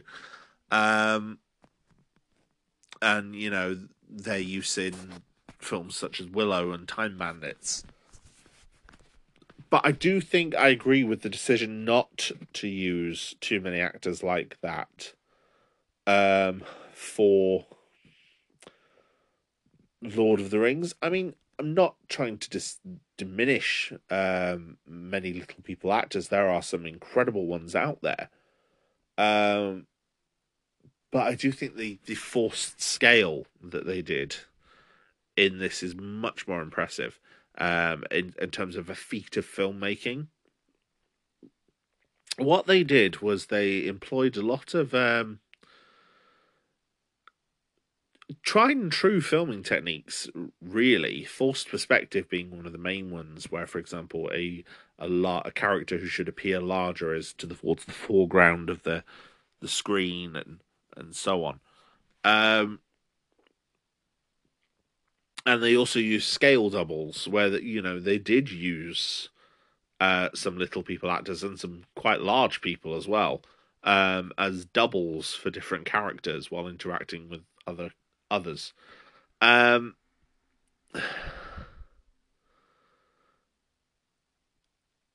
and it does create the impression that these hobbits and Gimli as well, the dwarf, are a lot smaller than the characters they're alongside. You know, and it's very, very, very well done. They also, despite the fact that a lot of these are tried and tested methods, they did try and innovate them as well. For example, the table in Bag End, when Bilbo is pouring Gandalf tea, they created a dolly rig so that the camera could move with the forced perspective for the first time in film history. The camera would move and the table would move along with it, due to the rig that it was on. They also created large, big rig costumes for certain characters, which would be these large costumes with animatronic hands as well in a lot of cases, to walk past the hobbits. For example, there's a big rig that walks past the hobbits when they're checking into the Prancing Pony in Bree, and the hands actually move and flex as though real, as though a man is trying to gesture, saying, "Oh, sorry, can I just get through there?" Um, but it's an animatronic hand designed to look large, but it moves and gesticulates exactly like a real hand. It's very, very impressive. Um, some cases, the scale doubles might wear face masks of the actors that they're portraying, for wide shots. For example, the actor who was the scale double for Gimli, they did mention his full name in the documentaries, but I have forgotten. I believe his first name was definitely Brett. Um, he was just he was just a shorter actor who they used quite a lot for a lot of the wide shots of Aragorn, Legolas, and Gimli together. Um, he wore a lot of the same facial prosthetics that John Rhys Davies wore as Gimli, which gave him a look not dissimilar to Gimli. But for example, a lot of the scale doubles for the hobbits, one of them, an Indian man named Kiran Shah, um, he would wear. He was obviously a much older man and of a racial orientation that meant he didn't look like Billy Boyd or Elijah Wood or any of the other hobbits. So when he would be filming, he'd often wear a mask, like a latex mask, to resemble those actors. So, for example, when they're boating, they're on the boats, traveling down the River Anduin. He's in the boat as Pippin, wearing a face mask of Billy Boyd. And it's just incredibly impressive. Everything in the film looks very natural. There's a few scenes where you can notice the blue screen compositing, where actors have obviously been filmed on different sets, or an actor has been put in using blue screen. And there are a couple of those scenes, but it's more impressive the ones that you don't notice, I think. For example, there's a scene of Frodo walking through a door in front of Gandalf, where he's talking about getting rid of the ring, saying no one knows it's here. Elijah Wood was filmed on a blue screen and then composited into the shot of Bag End with Ian McKellen. Um, or when Gandalf first arrives at Bag End and hands his hat and staff to Bilbo, the two actors were filmed on. Well, I think Bilbo was filmed on the Bag End set with the large props, and Ian McKellen was filmed against a blue screen, and then with the props relevant to his scale. And it's pretty seamless compositing. Um, the issues where the compositing is more noticeable. I think the most noticeable example in the trilogy is when Frodo and Sam are unmasked in the ranger camp in the Two Towers, and the camera pans out as all the rangers are maneuvering around them. That was one of the more noticeable ones. For the rest of the time, it is quite seamless and quite natural, and I think it looks very impressive. Um, a lot of the actors would also, and a lot of the scale doubles would also be involved in the stunt work. There were also stunt teams trained in multiple techniques and styles to represent all of the different cultures and races. The scale doubles and a lot of the stunt actors would be considered by the principal actors almost as important in anything they were doing. The documentary is full of stories and discussions of these different, of the actors telling stories from behind the scenes, and it's very clear that the stunt team and the scale team were incorporated into all of that as well. A lot of this bonding behind the scenes, which I think is lovely. Um, the film hired swordmaster Bob Anderson. Bob Anderson has been involved in multiple films. He was Darth Vader's sword double in the original Star Wars. He was responsible for the sword choreography in The Princess Bride, and he's perhaps most famous as the stunt double of Errol Flynn. He was responsible for a lot of the sword training techniques and working with a lot of the principal actors, including the heavy training of Viggo Mortensen as Aragorn, who he described as one of the most gifted swordsmen he'd ever worked with. Viggo Mortensen was actually hired quite late into production. Originally, Stuart Townsend was cast as Aragorn before they decided that he was probably too young for the role. So when Viggo was flown into New Zealand, he literally had a week to train before he shot his first scenes, which was the battle at Weathertop, where he has to fight off 5 of the Nazgul. But apparently he took to it very, very, very well. And you can see in the final film, the battle at Weathertop, Aragorn is impressive. There were over 4 months of stunt work done for the Battle of Helm's Deep in the Two Towers. The Uruks actors playing the stunt team, the stunt team playing the Uruks.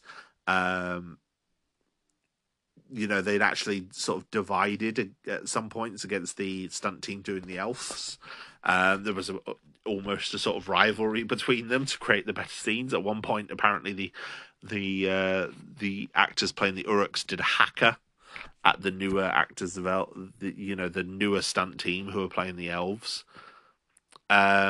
Viggo was often there as well, doing a lot of his own stunts, and all of the stunt actors apparently wanted to fight him. Because he gave the best fights and presented the best stunts. And yeah, the stories of all of them just bonding on the documentaries are amazing. I'm focusing in my discussion here on the filmmaking aspects, but there are so many discussions of injuries and horseplay and drinking and fishing and running jokes between the cast and crew. And if you have the DVDs for Lord of the Rings, the extended cut editions, I think they're also available on the Blu-ray, and you haven't watched these appendices, I highly recommend it. They can be a bit dry in places. Maybe don't marathon them like I did for this podcast, but I definitely recommend watching them because some of the stories are just so lovely and endearing. And for example, why would you not want to learn why the Hobbit actors had to record the quite emotionally harrowing Grey Havens finale of Return of the King 3 times? Because that's a thing that happened, and they explain why. Um, in that novel, do you not want to know the story of what actually happened at Sam and Rosie's wedding and which of the other actors were actually there? These are things that I'm not going to spoil for you, and I highly recommend watching those documentaries if you want to find out. There's so many interesting bits in there. One fun little story which I found quite interesting was that the scenes on the Cirith Ungol stairs where Frodo sends Sam away were shot a year apart. What I mean by that is the shots of coverage on Frodo were shot one day and the shots of Sam were shot another day, which is pretty standard in filmmaking. You get the coverage in different shots on different days. But in this instance, yes, they were filmed a year apart. It was because they went down to film external shots as Queenstown had flooded. And so they got a local squash court where they could do some indoor filming, and the only set that would fit on the squash court was the stairs of Cirith Ungol. So they set the set up. They filmed Frodo's half, and then the next day when they came to shoot, the weather was brilliant. And in that run up to Christmas, the weather carried on being brilliant, so they carried on shooting outside while they could. Using the good weather to do all the external flooding. External flooding to do all the external filming, all the location filming. And then eventually having to come back, and they left the stairs of Cirith Ungol set up on a squash court in a hotel for a whole year, waiting for the actors and filmmakers to return to film the other half of this scene. The first half also being shot even before Andy Serkis was cast as Gollum. Being filmed while they were filming The Fellowship of the Ring. Because Andy Serkis was actually cast quite late, which I'll go into in a bit. Now, I said before, one of the big parts of filming Lord of the Rings was the bigatures, as they came to be coined by Weta Workshop. The bigatures were essentially large miniatures created for things like Isengard, Khazad-dûm, Rivendell, Lothlorien, Helm's Deep, Minas Tirith, etc. That could then be used in camera for long and detailed shots. And they were called bigatures because while they were built to a certain scale, they were still large. They were enormous. And, model shots and digital doubles could be used alongside them to create the detailed thing. So, for example, Helm's Deep, for example, the shots of the Deeping Wall and Theoden and Aragorn walking the battlements as all the men are guarding them. Part of that was shot on a real set, which was then imposed on the shots taken of the miniature, with digital creations being used at the bottom for soldiers milling around and getting ready. And it's very, very impressive. They also created a digital camera which they could use in a 3D set. So, for example, on the motion capture studio, There's shots in the documentaries of Peter Jackson wired up with a VR camera, a digital camera, which he was then able to pose in the 3D version of the set of Balin's tomb for the cave troll battle, so he could decide where the camera was going for the digital aspects of the battle. Um, there were many other digital programs. I'm going to talk on one of them in a minute, which is called Massive. But they also used, for example, a small program known as Grove, which was used to dress the Ents with variations of leaves and branches. But to go back to the bigatures, they were also worked in with the logistic as to how they could exist and how that would inform the design. So, for example, something like the Argonaths, the giant statues that are before the Falls of Rauros, of the ancient kings of men standing with their hands out. Their lower parts are carved from the mountainside and then, directly, and then their higher upper bodies are built out of bricks, and the miniature includes a quarry next to the Argonaths where these bricks would have been would have been hewn from the stone and then carried over and constructed into the Argonaths. Something like Minas Morgul, which was a former human city, and how it's been captured and taken by the orcs,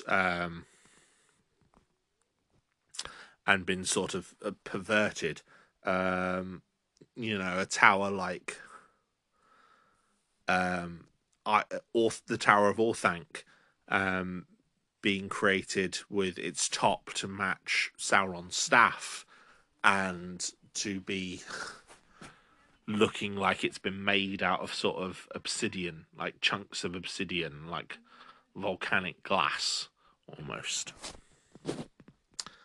Some very interesting things, and it helps with realizing these fantastical locations on film because they're real. You're looking at them, and these aren't CGI creations; they are real. The entire Tower of Barad-dûr, for example, was constructed in a 166th scale. But they built the entire tower. It was inside a large room, but it's the entire Tower of Barad-dûr. Helm's Deep they constructed in multiple different scales for different shots. Fangorn Forest they even built a miniature for, as 60 square foot plates. A series of plates that encompass 60 square feet that could be shuffled and moved around to create different long shots for the forest, which they could then animate Treebeard in.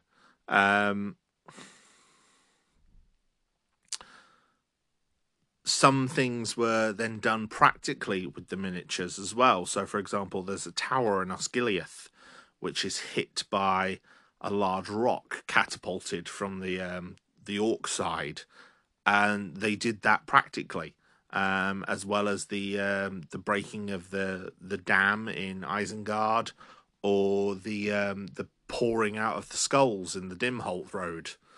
And it's phenomenally impressive watching these things and seeing them all done for real. The Blackgate miniature was a miniature that actually opened. The gates, the Black Gate itself opens up on the miniature. There were different lighting schemes used for Minas Morgul.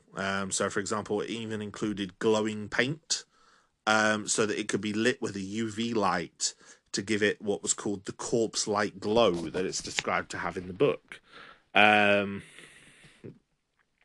Paths of the Dead, the Dimholt Road, features 60,000 miniature skulls that are unleashed as it breaks. The miniature for Minas Tirith features over 1,000 different houses.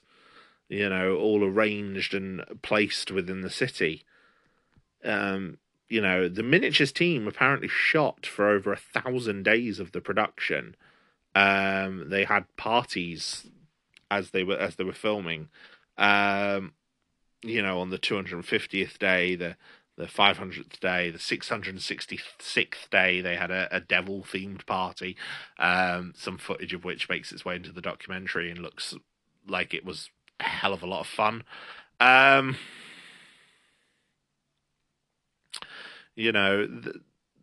when I say miniatures, they were also responsible for building, for example, a life-size dead Mummakill, complete with 600 arrows in it, for background shots in the aftermath of Pelennor Fields.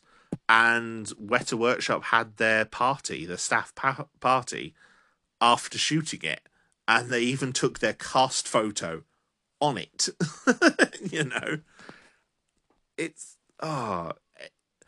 I personally found, when I was watching the documentaries, as interesting as some of the aspects of the filmmaking were, and Weta's efforts were incredible, the miniature documentaries were some of my favourite.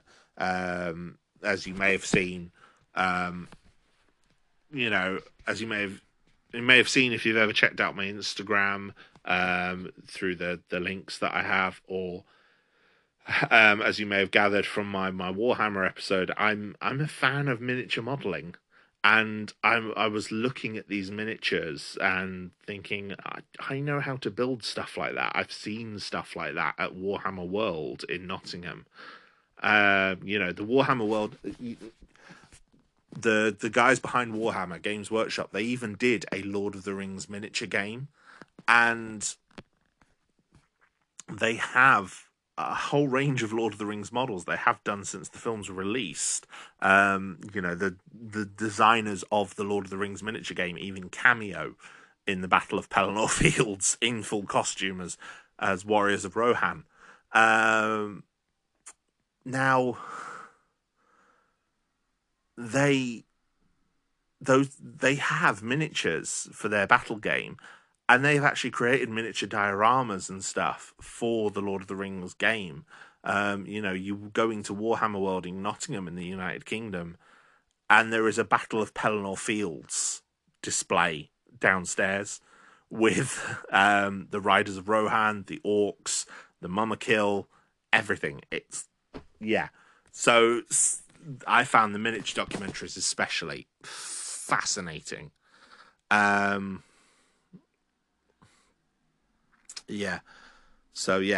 heartily recommend watching those if you have any interest in miniatures and just being able to realize them and seeing them in shot. I think totally adds to the film, because you can see these miniatures there. I mean, these films came out in the early 2000s. CGI was not as advanced as it is now. But even then, we're going to talk about the CGI now. One of the developers at Weta Digital created a program called Massive. Now, Massive is used as a program for the battle sequences within these films. Essentially, what Massive does is it creates advanced AI behavior for all of the combatants in the army battles, allowing each of the characters, who is described as an agent, to have realistic reactions with both opponents and obstacles. So they will find the nearest opponent, they will interact with their allies, they will maneuver over obstacles or around obstacles as and when necessary.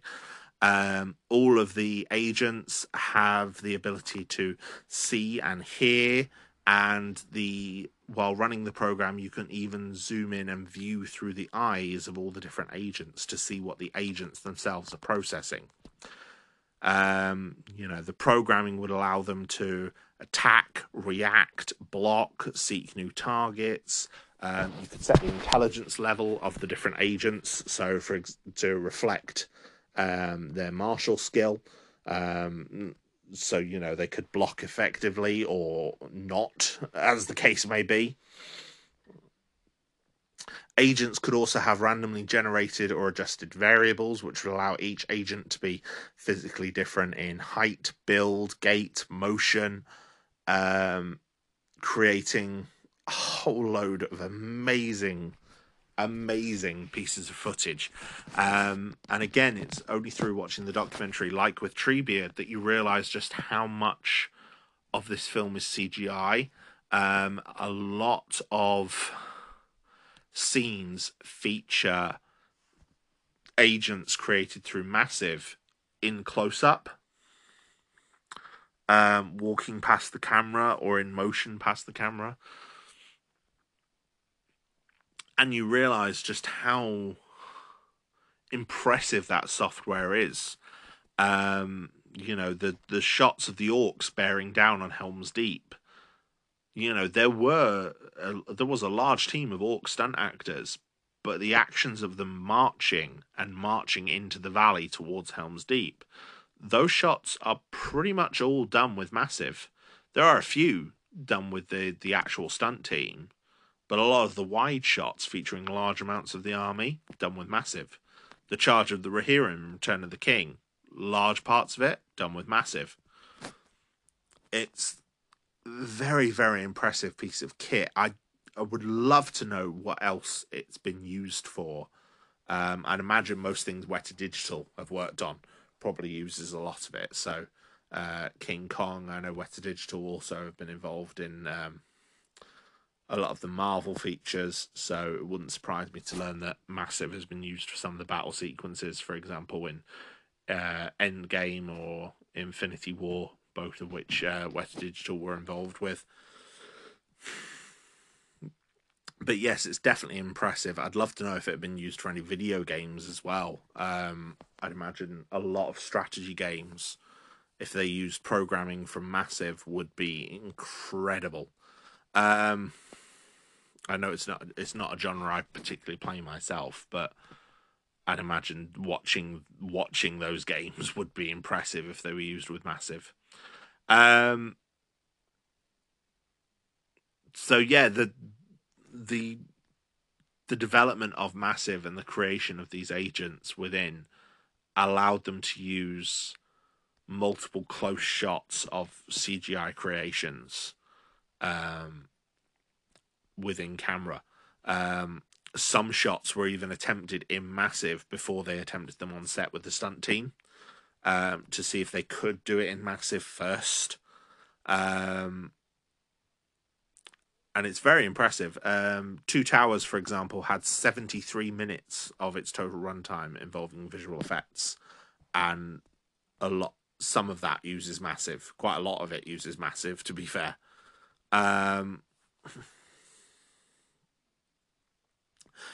Between the films, a lot of the post-production visual effects work was done after the film had released. So, for example, the Two Towers visual effects work was done within the year between Fellowship of the Ring's release and Two Towers' release, and then the same for Return of the King. Now,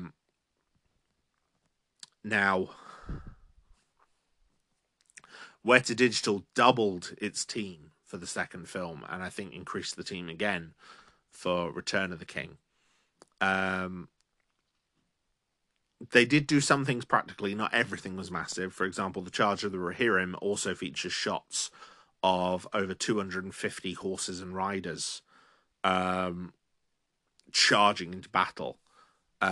Several horses were also used realistically in across the film, and several of them that were specially trained for the film were bought after filming.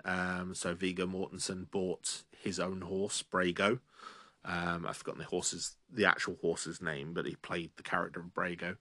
And he even bought Arwen's horse for Arwen's riding double, who wanted to buy him but couldn't afford to because he was a stallion.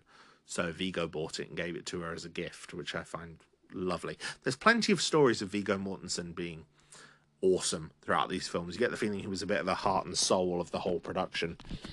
Helped, I think, by how many scenes Aragorn is pivotal in, and how many storylines he's pivotal in, and how many people he interacts with. Um, there were more and more visual effects needed by Weta Digital as the series continued, though. Fellowship of the Ring features 540 visual effects shots. The Two Towers features 799, and then Return of the King featured 1,488 different visual effects shots. Return of the King was Massive's probably their greatest achievement. The entire Battle of Pelennor Fields was shot within Massive. Well, I mean, obviously there were real play elements used, but a lot of the larger scenes of the battle were done within Massive. There were 350,000 different agents used for the Pelennor Fields effects. 200,000 orcs, the men of Minas Tirith, the army of the dead, etc. As well as the men of Harad and the Mumakil. Alan Lee helped to create the virtual environment based on his own knowledge of Middle-earth. He was quite heavily involved with Weta Digital creating the environment of the Pelennor Fields, based on things that he'd done in his paintings before, as well as in different concept arts. They built a virtual landscape made up of location shots to create a sort of virtual miniature that a camera could be manipulated within, in the same way that they would use the bigatures to manipulate a real camera. Massive was used to program all the agents. So there's 200,000 orcs, 6,000 Rohirrim, which included motion capture of horses doing 450 different motions, so that all the horses act in the same way that the standard humanoid agents do. And that's in comparison to the 10,000 Uruk-hai that we used at Helm's Deep. So that just shows you just how huge the scale of the Pelennor Fields battle is.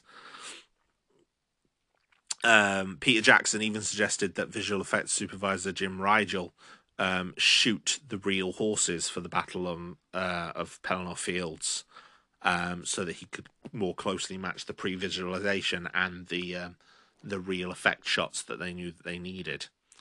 The collapse of Barad-dûr as well also used a digital model. So someone made a digital model based on the miniature that had been created, and created it over his Christmas break one year, as almost kind of a labour of love to make sure that Barad-dûr collapsed effectively. The visual effects crew had their monthlies screened every month.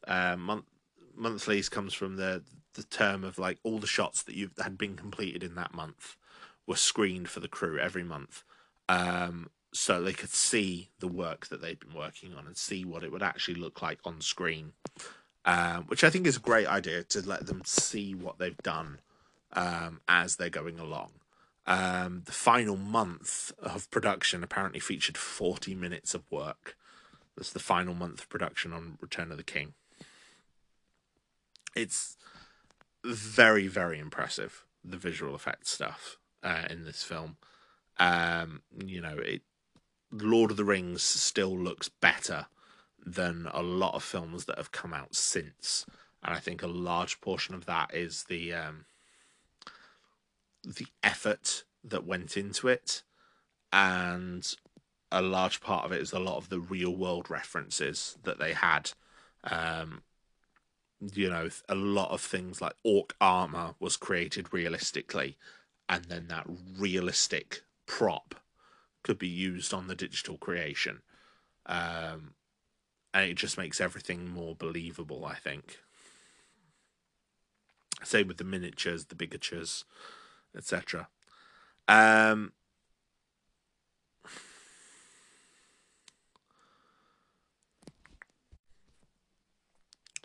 There's a lot more elements to the production. There was multiple filming units throughout most of the production. Most films usually run with a secondary unit that is responsible for things that the first unit can't do. But there was not just a secondary unit on Lord of the Rings. Quite often there was 5 or 7 filming units, with each of which had multiple cameras, so that things could be done, to sort of streamline the process. Differing shooting units were able to link via satellite so that Jackson could observe, even if he was not technically with that shooting unit, if he was in a different area of New Zealand. Altogether, the film shot 5 million feet of film, 70% of which got printed. So printing film is where you are actually seriously considering it and taking it to the editing suite, etc. Editing equipment even ended up being taken to location at times, so that editing could be done while the film was shooting. Each film had its own editor. That was a decision Peter Jackson made quite early on. John Gilbert does the editing for Fellowship, Mike Horton for The Two Towers, and longtime Peter Jackson collaborator James Selkirk, who worked with him throughout most of his independent film career, does The Return of the King. There were multiple takes done for this film, and we're talking double figures for takes, as Jackson directed each line of the film that he was shooting, quite often leading to a variety of different takes, as he'd ask the actors to say the line differently or put the emphasis on a different word, etc. And a lot of actors were, especially the more experienced actors, were unused to this. Christopher Lee commented that, he usually does a film in sort of 3 or 4 takes, and he's like, I think we've got this. And Ian McKellen said, oh, no, I didn't shoot the other day, and it got to 24 takes. So it's a very particular style of filmmaking, but I think it requires a lot of work, but I do think it's definitely helps, because, again, this film is a masterpiece. There'd be sometimes the dailies of what was being filmed could be 3 to 4 hours long. So the crew would be watching the dailies back, and there could be hours of dailies from multiple different takes, multiple different camera angles, multiple different filming units.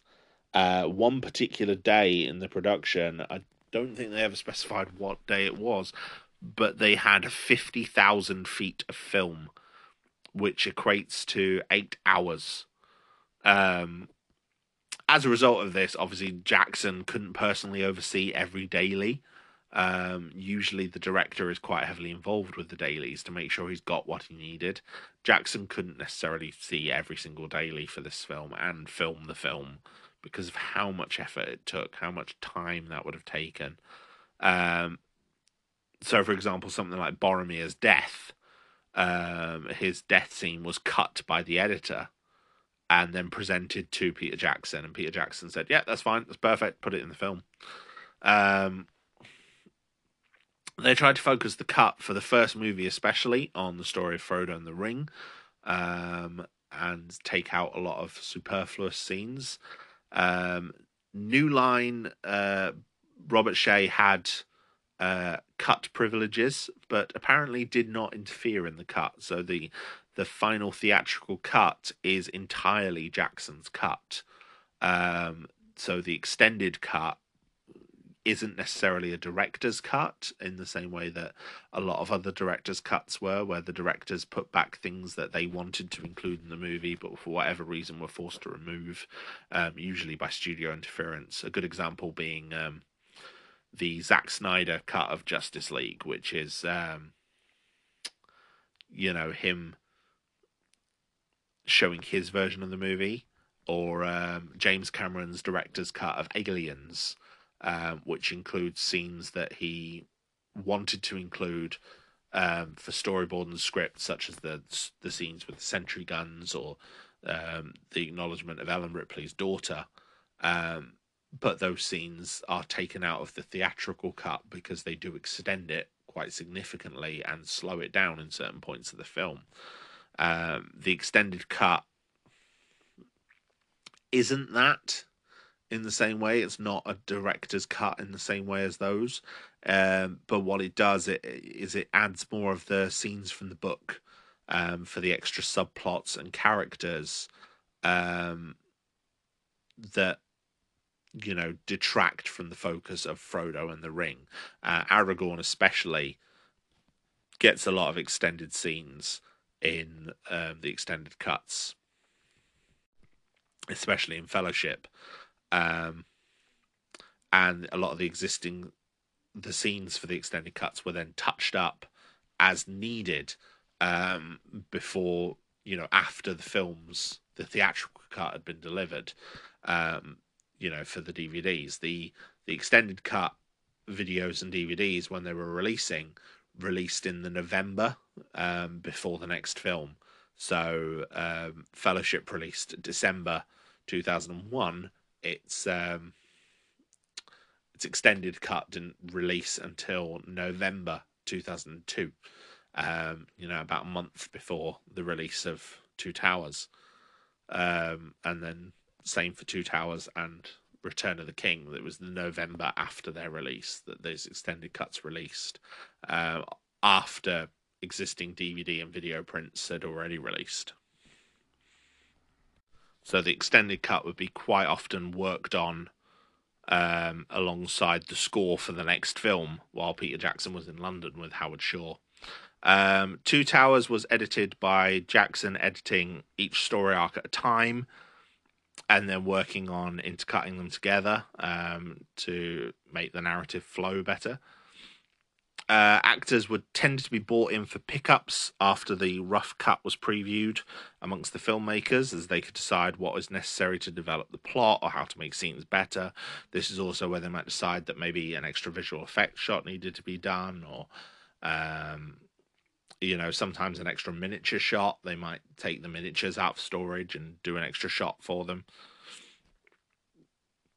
And Two Towers, when they went into it, they thought might be the most difficult to edit, but Return of the King was apparently a much busier edit. For Two Towers, they had to lock roughly 5.5 minutes of the cut every day of post-production to reach the delivery day, which included score, visual effects, sound mixing, and the edit, all being done at the same time and mostly in the final minutes.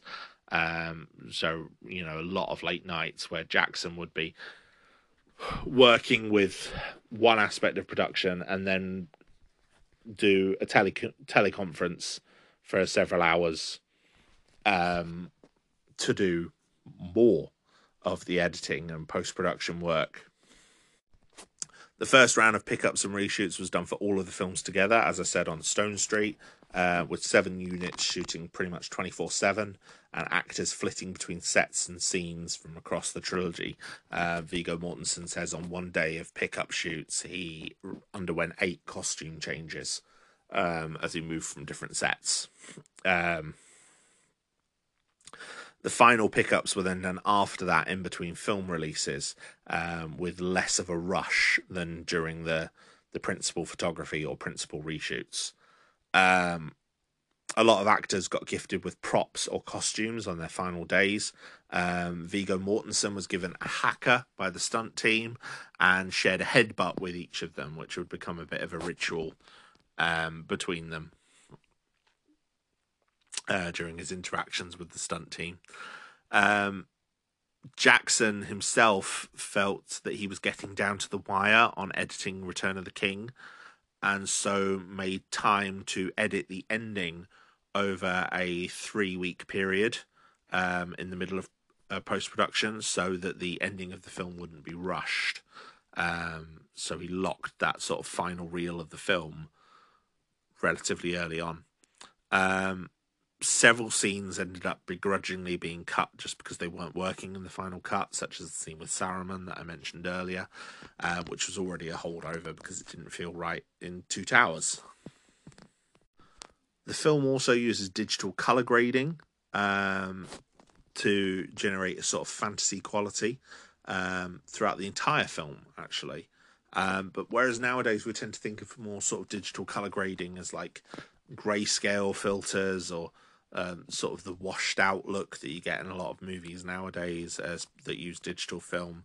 It was a criticism of a lot of the early Marvel films, is that the digital film made everything look a bit washed out, whereas Lord of the Rings is very vibrant. A lot of the film has different scaling for areas and shots. The elves especially benefit from the digital grading. You know, they're allowed to be, they can be made much brighter. A lot of their colours more vibrant. About 70% of the film uses the digital colour grading of some manner of changing. It also allows shots from different cameras to match. So shots of miniatures, shots of locations, shots of sets, shots of everything could all be blended together using the digital grading. And yeah, there's a lot of changes that they made. For example, Hobbiton uses a lot of colour grading shifted towards the magenta end of the spectrum to make everything feel warmer and relaxed, which I think is nice. The final part of crafting the film was the score. The score was done by Howard Shore. Howard Shore has been a composer in the music industry in the film industry, for a long time.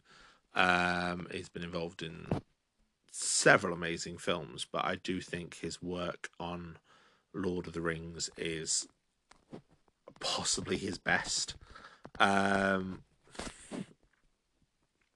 He was involved as a composer for several years, as opposed to the normal 6 to 8 weeks that composers usually work. I think he was involved for 4 years all told.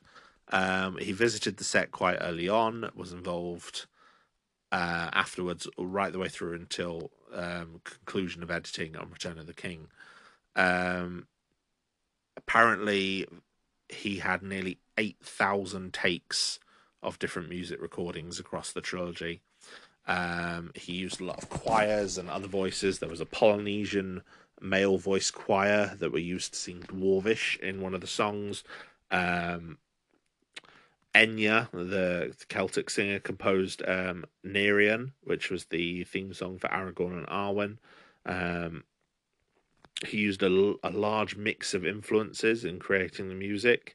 So, for example, Lothlorien uses Indian and African instruments, so that nothing can really be nailed down to a particular culture, but does feel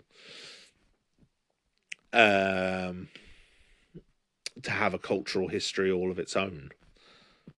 The score for all three films uses a lot of distinct themes and leitmotifs to permeate the score. For example, The Fellowship has a very strong theme and leitmotif that runs through a lot of their scenes, and also scenes in the Shire.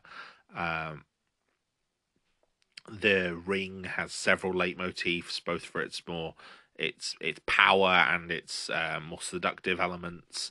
There's leitmotifs for Rohan, for Gondor, for the Ring Wraiths, all of which permeate the entire trilogy.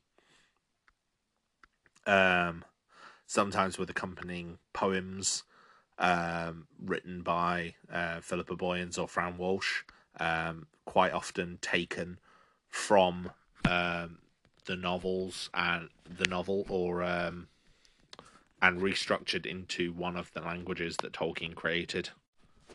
Several themes approach different music styles to create sort of unsettling feelings. For example, Isengard has a 5/4 structure to represent its industry, which is a more unnatural sound.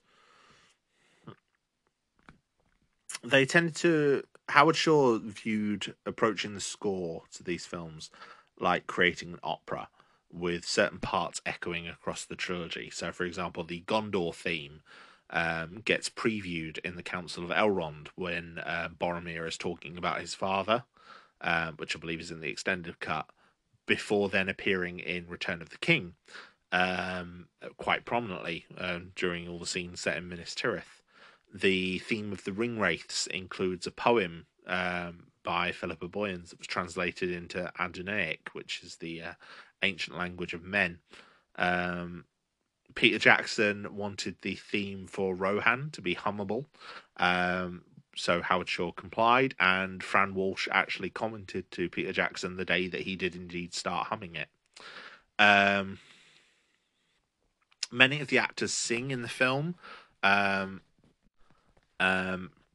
Viggo Mortensen, Miranda Otto, and Billy Boyd all sing as part of their performances in the film. For Miranda Otto, she's singing in the language of Rohan, and she's singing a sort of a prayer over Theodred's funeral, which only appears in the extended cut, but I find is a nice touch. For Aragorn, he's singing the sort of almost like a pledge of the ancient kings of Numenor when they arrived in the land of Gondor. So essentially, it's like a promise that his ancestor would have made. Billy Boyd's song is sung in Denethor's court. It's the only one of the three that's sung in English. Liv Tyler also sings a song that was meant to be used over one of Arwen's scenes, but never was, and so remained unused for a long time before finally appearing in the extended cut, sung over the Houses of Healing scene in Return of the King. The concluding song to the whole trilogy is Into the West, a song sung by Annie Lennox, who Howard Shore had wanted to work with for years. The lyrics for it were inspired by Cameron Duncan, who was a young filmmaker from New Zealand and a friend of Jackson and Walsh, who died of a terminal illness during the filming of Return of the King. And musical refrains from Into the West do actually appear over a lot of scenes in Return of the King, whenever characters are addressing death or discussing death. So, for example, it plays the scenes in the Grey Havens. It plays when Pippin and Gandalf talk about what waits beyond death, as well as several other scenes. Ringwraiths were given their quite unusual scream, which was the scream of writer Fran Walsh. Peter Jackson pointed out that she could scream like that, so she did. Due to an interesting quirk of fate, 98% of the film had to have its dialogue re-recorded by ADR. The warehouses where they were filming in Wellington were not far from the airport, meaning that for a lot of the daily footage, there was planes going overhead. And so a lot of the audio then had to be recreated later on. This also meant quite heavy sessions of Foley as well, as a lot of the sound would need to be redone. So every step needed to be redone. Even simple things like an arrow firing required about 6 different sound effects that had to be layered together through Foley. There's also some interesting sound facts. A cricket crowd at Wellington was used for the Uruks at Helm's Deep. Their Mumakil were deliberately made not to sound like elephants, because elephants are quite gentle animals that people care for. So they were given noises such as lion roars and horses in heat to make them sound scary and threatening, so that we didn't object to these giant elephantine monsters being killed on screen. They also had quite booming footsteps, so to stop the audio overwhelm, the sound mixers only put sound on their front footsteps while the Mumakil are marching. Otherwise, it would have been cacophonic. The skulls in the Dimholt were recorded using rented walnuts, because, as they say in the documentary, apparently you can rent walnuts in Wellington. For the sounds of the trebuchet and catapults in Return of the King, the sound mixers actually dropped a 2-ton concrete block off of a 60-foot crane repeatedly first onto the ground and then onto different things to create different sound effects. The sound design in the Smeagol flashback was actually used instead of the score to highlight the evil of the ring. They used different echo effects and heartbeats and other things like that. The new studio was actually being built around the sound mixing team in Wellington as they mixed Return of the King. And again, everything was down to the wire. So music, visual effects, sound, editing, and final pickups were all being finalized in those final few months. And it actually looked for a while like Return of the King might have to be delayed. The edit might change, which could affect all factors such as music cues Howard Shore was using, etc.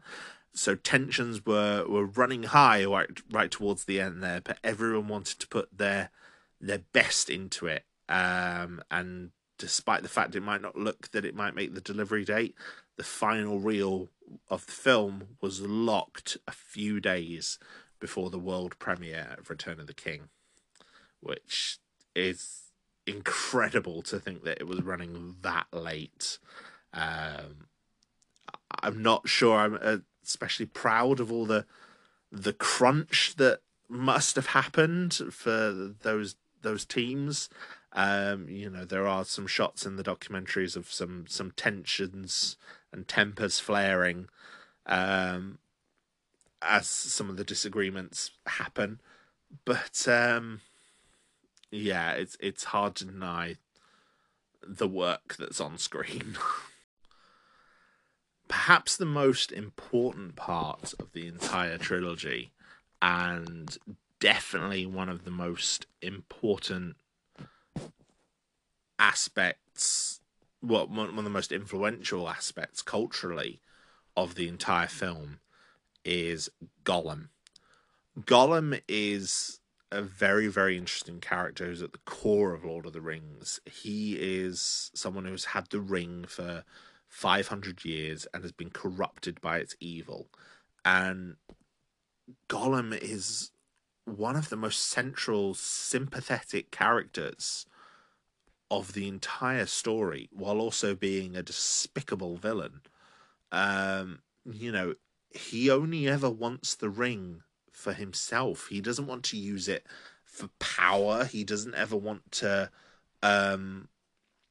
try and corrupt the world with it. He just wants to sit with it in a cave in the middle of nowhere and covet it. His precious, as he calls the ring. So as a result, Peter Jackson said that Gollum was one thing that he wanted to get right. As one of the most important pieces of the entire story. He said if we got Frodo wrong, yes, it'd be a shame, but people could probably forgive it. If they got Gollum wrong, the entire thing wouldn't work. And I have to kind of agree with him. I think Gollum is so important, but I think they did a good job.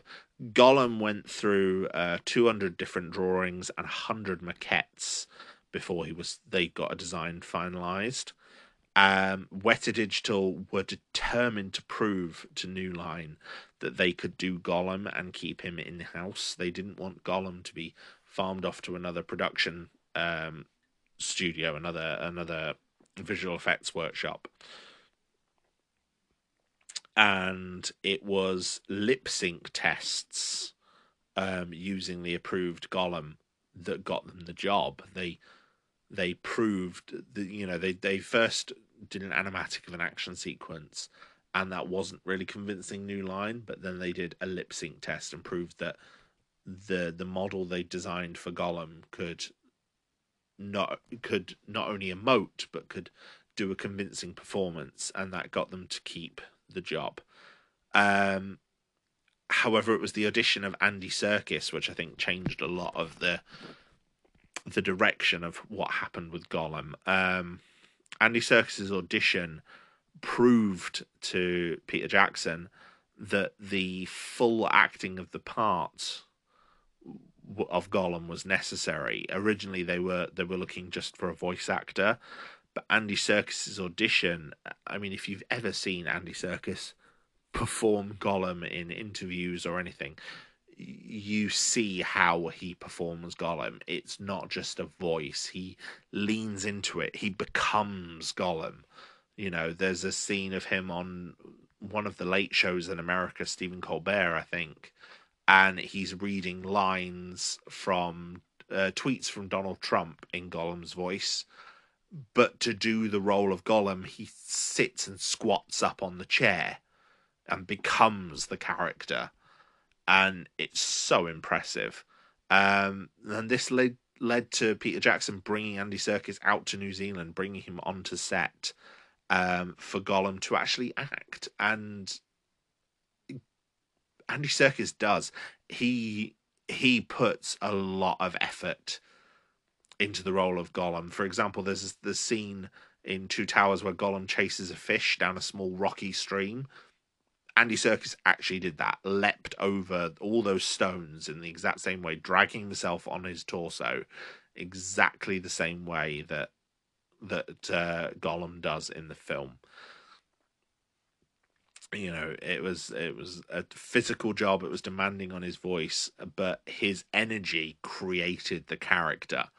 Gollum ended up being completely redesigned again after Serkis's acting to better match his face, but corrupted by the ring, which I think helped when Andy Serkis played the role of Smeagol in the flashback, because they were able to see Andy Serkis in Hobbit makeup and change that face into Gollum.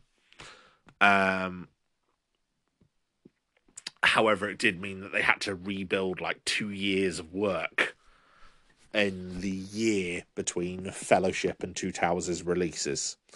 Gollum's performance was then redone on the motion capture stage. So he had to recreate a lot of his scenes on the motion capture stage, including his song, which was originated by Serkis, the song of him catching the fish. Motion capture was an almost completely new technique at the time. I don't think many films had used it. I think it had been used, but definitely not much.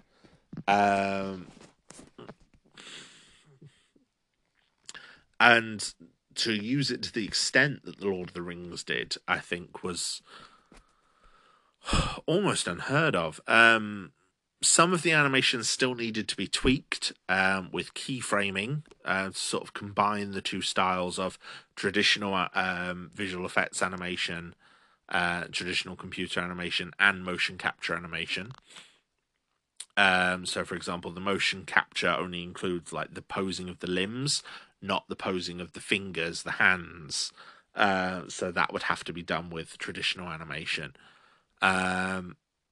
Quite often, the visual effects team actually rotoscoped Gollum, or roto-animated, I suppose, over the in-camera performance of Andy Serkis.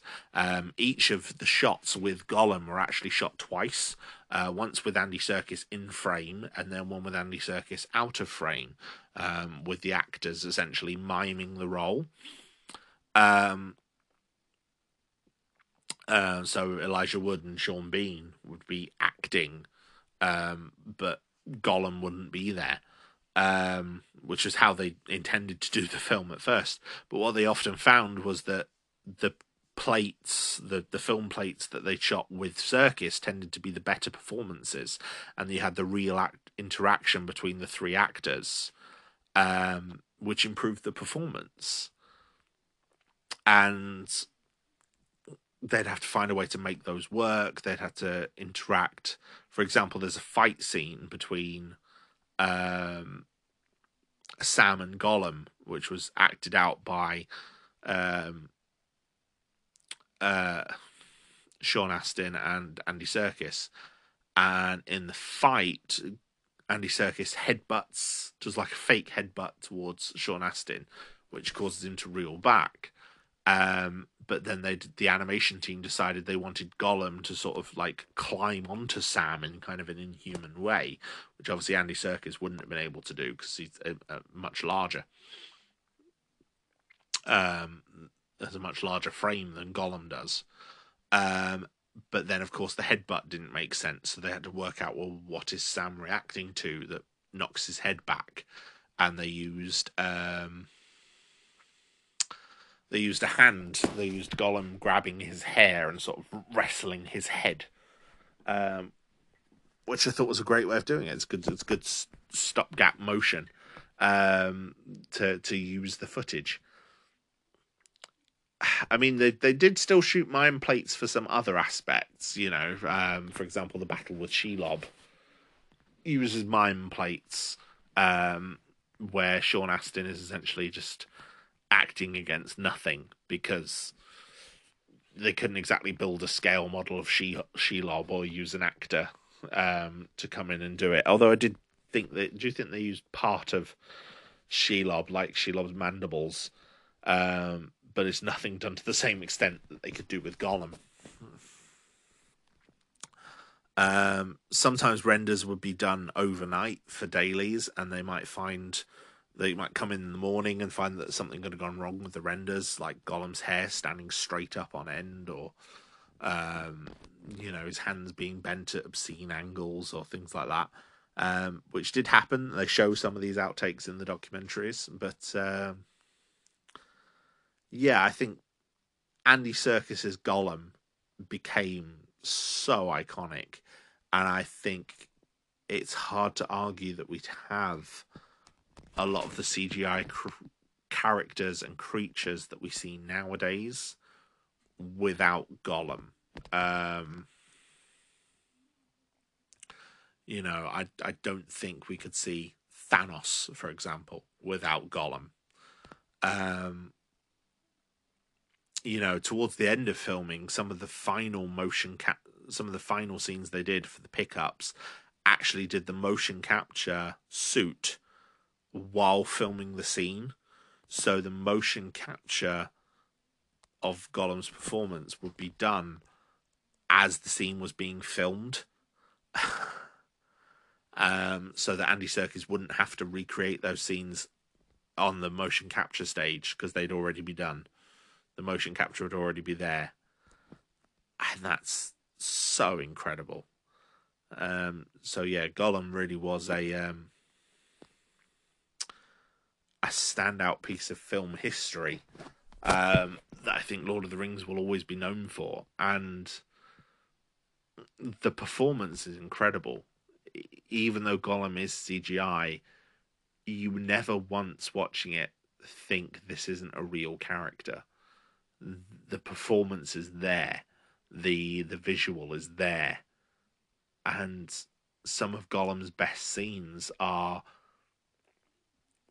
scenes of him talking, like the almost schizophrenic argument that he has between his Gollum and Smeagol personas is iconic, and it was all accomplished in camera by Andy Serkis and then animated by the animators based on that visual performance.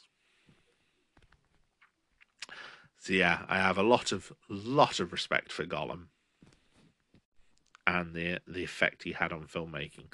There's no wonder he went on to become as beloved as he did, and Andy Serkis deserves every success for his work as Gollum and the other CGI characters he's played since, such as King Kong and Caesar. There's a reason why he is the person playing so many of these roles. There's a reason why he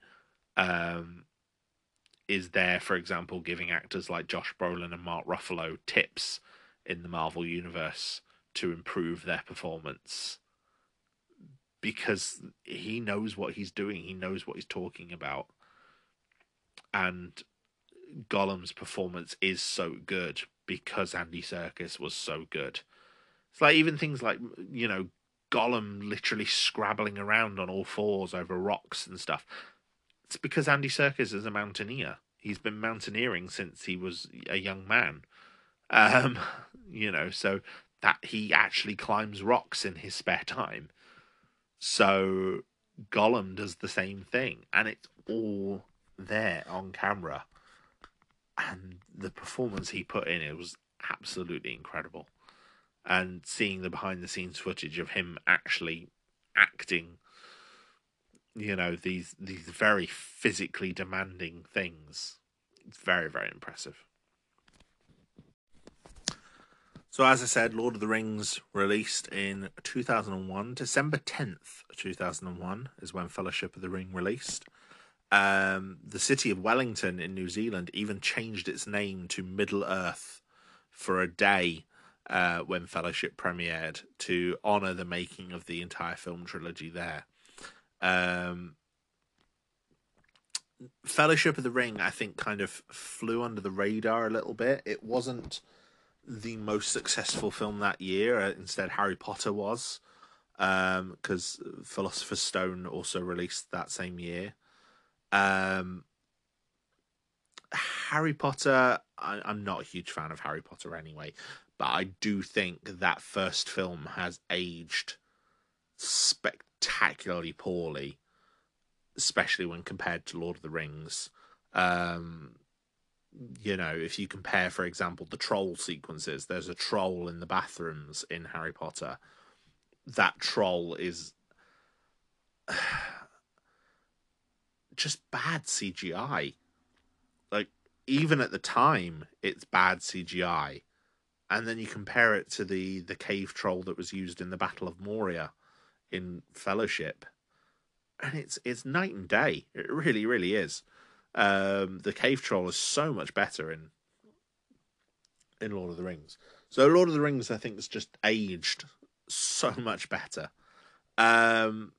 Two Towers, however, was a much, much bigger deal when it released. Apparently towards the end of its theatrical run, Fellowship even included a brief trailer for the Two Towers. Towards the end of its theatrical run, I never saw that version of the film.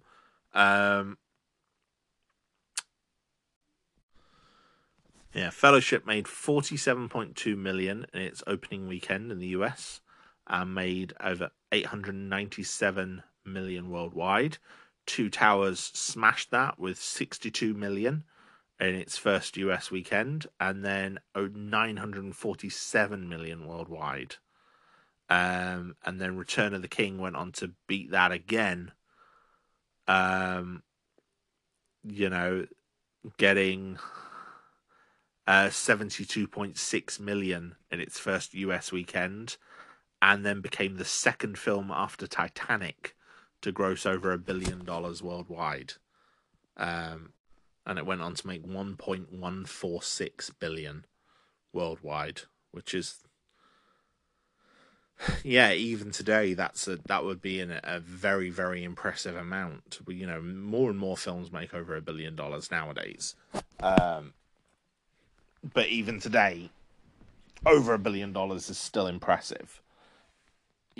Back in 2003, like I said, it was only the second film to do it. This was practically unheard of. And all three films were made for a budget of roughly $281 million.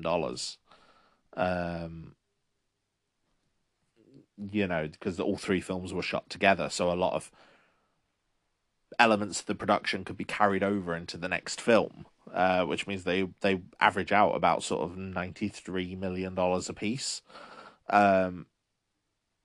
which is quite modest for a blockbuster nowadays.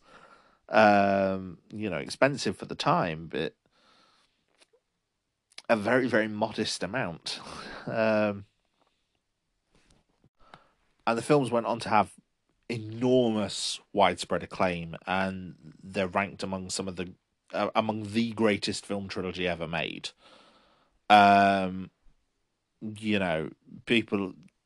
People describe them as,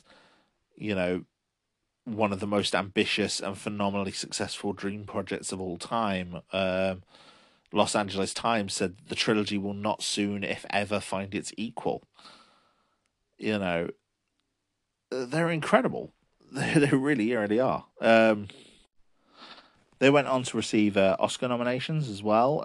Fellowship of the Ring earned 13 nominations, which was the most of any film at the time. and won 4 of them.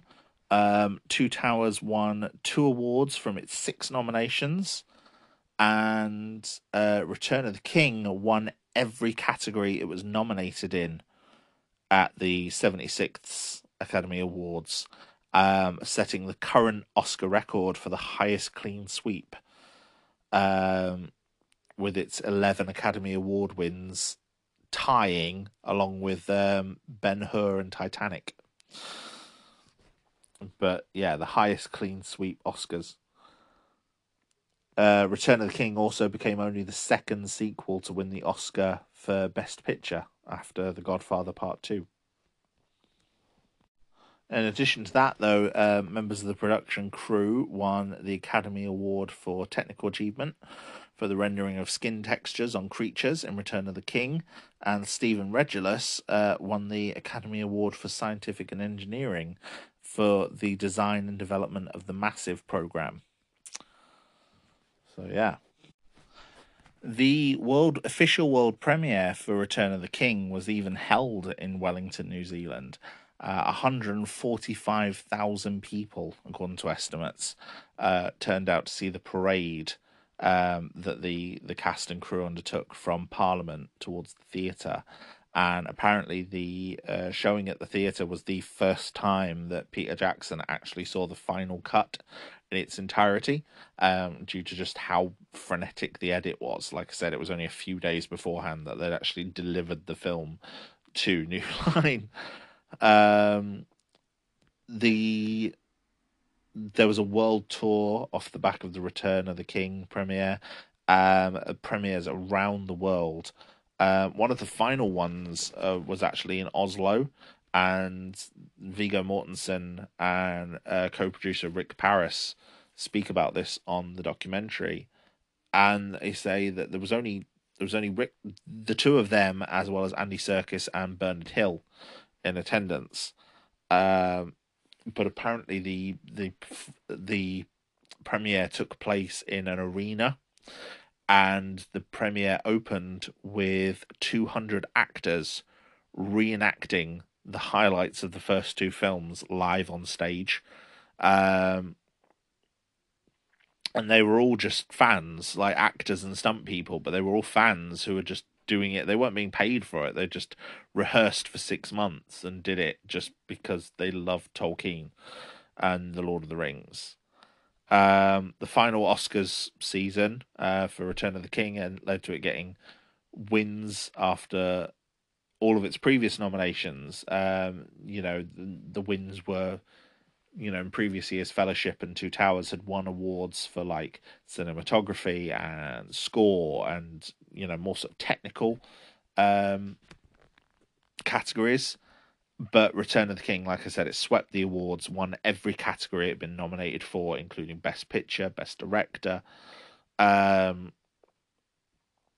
the entire cast and crew who were there went to the party afterwards, hosted by the OneRing.net fan community. I believe most of the charter members of OneRing.net are credited in Return of the King as well. The final shot of Return of the King actually was filmed after the Oscars party. They got some of the more skull shots for the Paths of the Dead that were used in the extended cut, and that was officially the final shot, but it actually took place weeks after the Oscars party. For a lot of people, this was 7 or 8 years' work of their life. But for most of them, it would still have been 2 to 5 years' work, most of the actors and such. And everyone interviewed in the documentary said, even though there might be some negatives to being associated with a project for that long, and none of them seem to look on the production negatively. Everyone seems really proud of their work and their investment on it, on The Lord of the Rings, and I think it shows in the final work.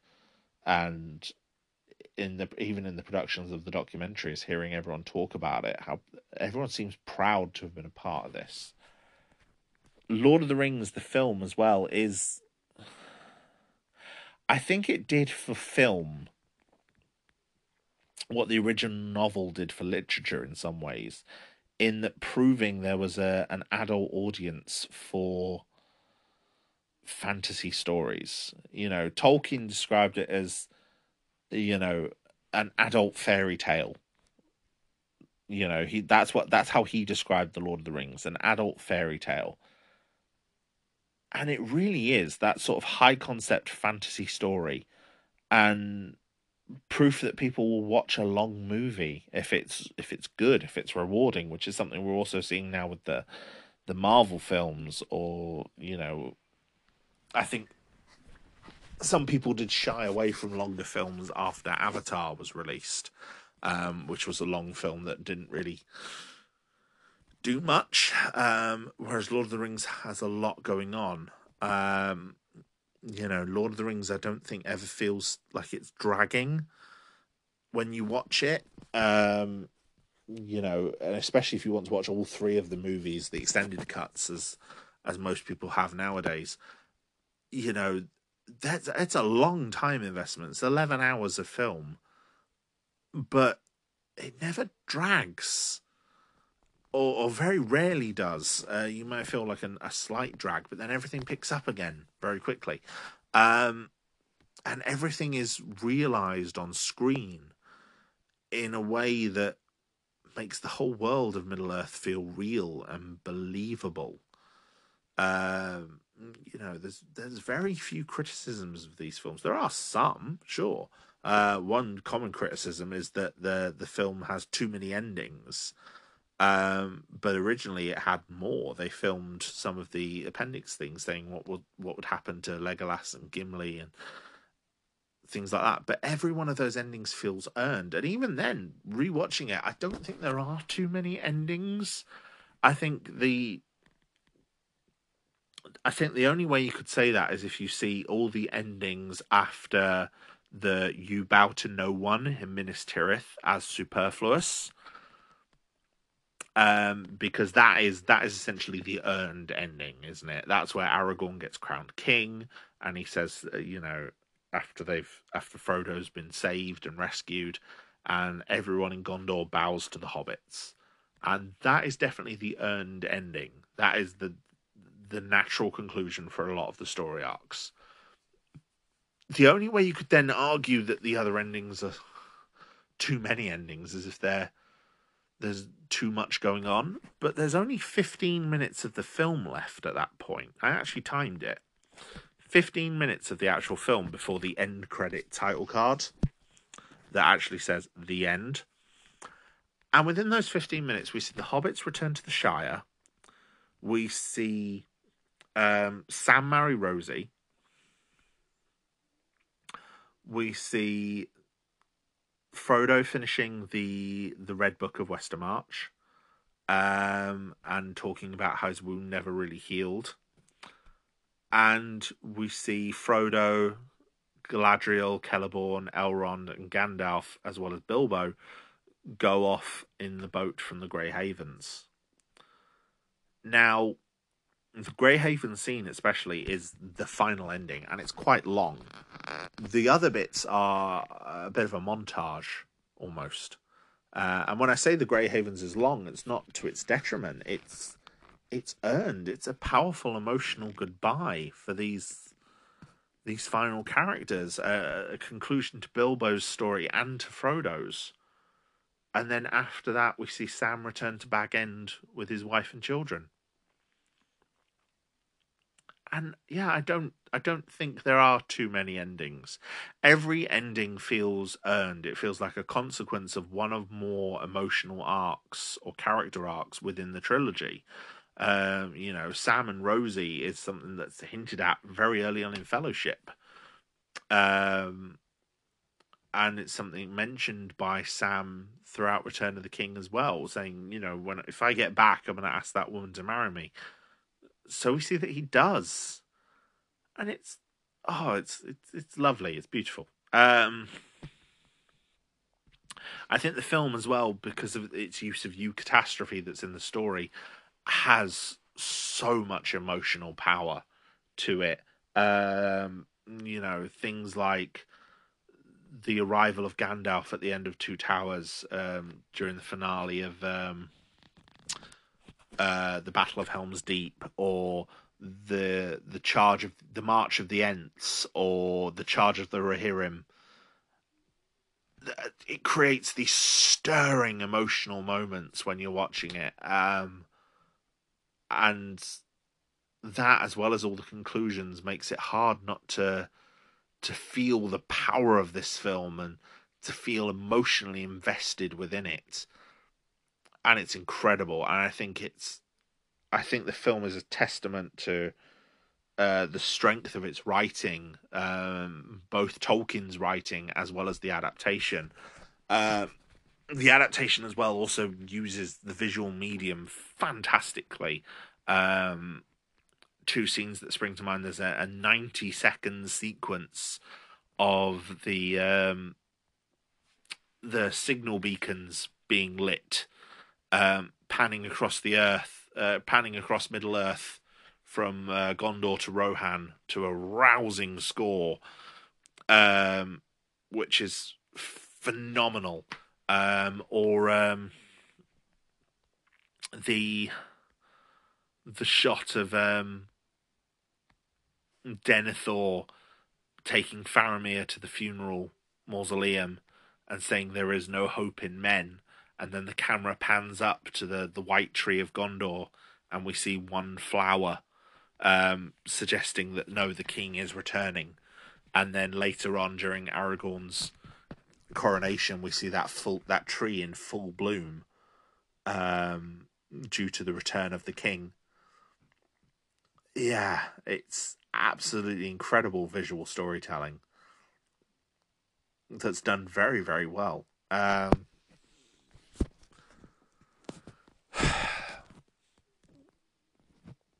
Yeah, there's a lot in this film, but I think the film did prove that there was a market for adult fantasy done well. I don't think we'd see things like, the novel of Lord of the Rings inspired so much of adult fantasy, and it's very clear that the film of Lord of the Rings also did the same thing for cinema. It came out around the same time as the Harry Potter films, but the Harry Potter films were children's stories. They are the family children's stories. Lord of the Rings was, it's a family film in some respects, but it's an adult fantasy story. And then you see how that has influenced things such as Game of Thrones, for example. Game of Thrones started in 2011. It went into pre-production a few years before that. So within 2003 to 2011, so within those 7 years, and probably about 5 years after the release of Return of the King, you started getting the pre-production for something like Game of Thrones, because while the books for Game of Thrones were already successful, the idea of an adult fantasy market existing and wanting to see something like this was an idea that a lot of film companies might not have been necessarily willing to bank on.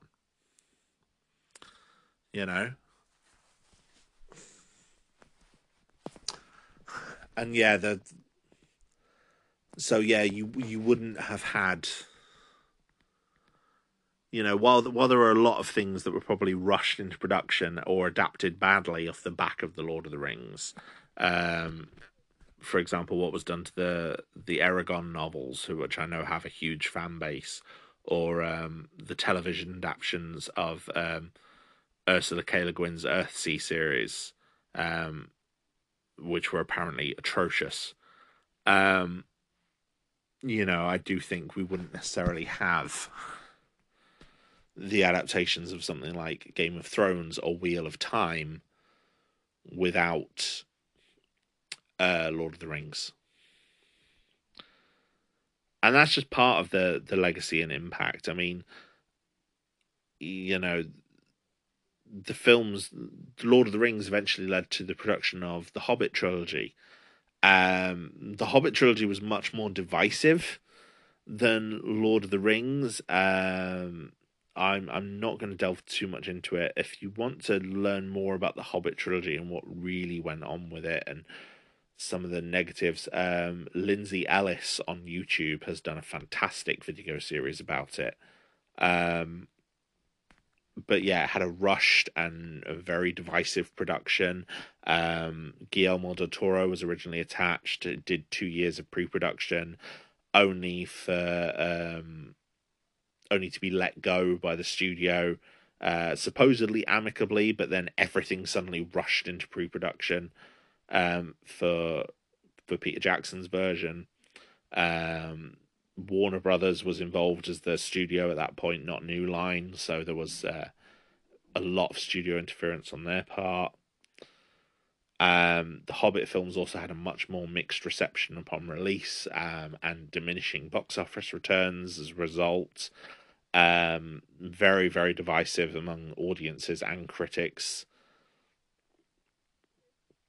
There was a lot of changes as well in the New Zealand filming landscape. There was a lot of calls for equity off the back of the Lord of the Rings, attempting for New Zealand groups to get similar treatment to British and American film unions, and how it led to an industrial action around the time that The Hobbit was filming, which actually ended up being unsuccessful and led to New Zealand's Hobbit Law, which made workers independent contractors, and benefited Warner Brothers with tax subsidies, while the workers actually earned less, which led to sort of a stifling of a lot of creatives in New Zealand, while foreign productions could go there and save money. So, for example, Avatar was filmed in New Zealand. The Avatar sequels have been filmed in New Zealand.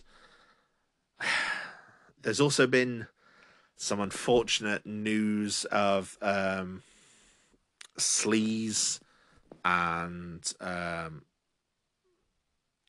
scandal of the sort of type you see in a lot of production houses at Weta, which I read about in research for this, which was unfortunate reading. Weta Digital apparently had huge drives of porn, and a lot of women were treated inappropriately or propositioned and all sorts of other things like that. And stuff like that is heartbreaking to read after I've praised their work on this film, because I do think the film is not just Peter Jackson's Lord of the Rings or New Line's Lord of the Rings. It is, so many people behind the scenes put their heart and soul into this, and it shows.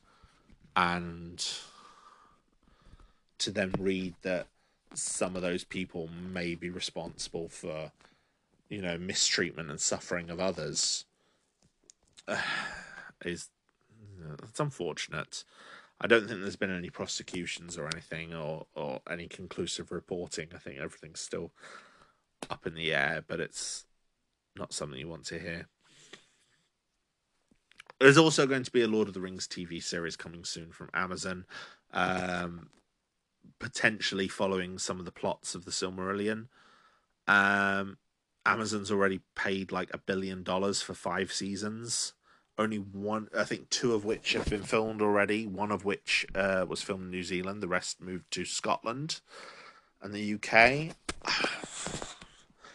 I'm not sure how I feel about it. I want to see it. I think after what happened with the Hobbit films, trying to turn what was a light-hearted children's story into a Lord of the Rings prequel,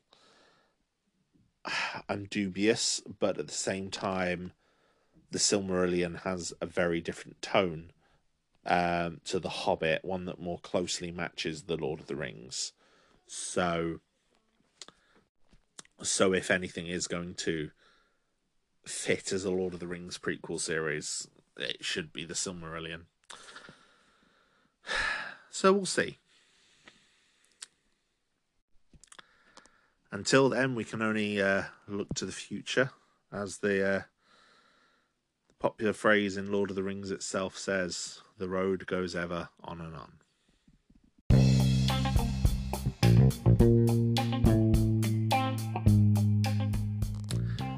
Thank you once again, my friends, for joining me on today's episode. I hope people have found this informative and entertaining. Personally, I was fascinated watching these documentaries on the Lord of the Rings DVDs for the first time. Anyone who may have already seen them probably didn't enjoy this episode as much. But for me, it was absolutely fascinating to get that behind the scenes look at the filmmaking. The Lord of the Rings trilogy, I do think, is a masterpiece of cinema. I'd put it as one of my favourite film experiences. I think you have to qualify it as a single film rather than three. It was always designed as the one film, and I think it is one film rather than a trilogy.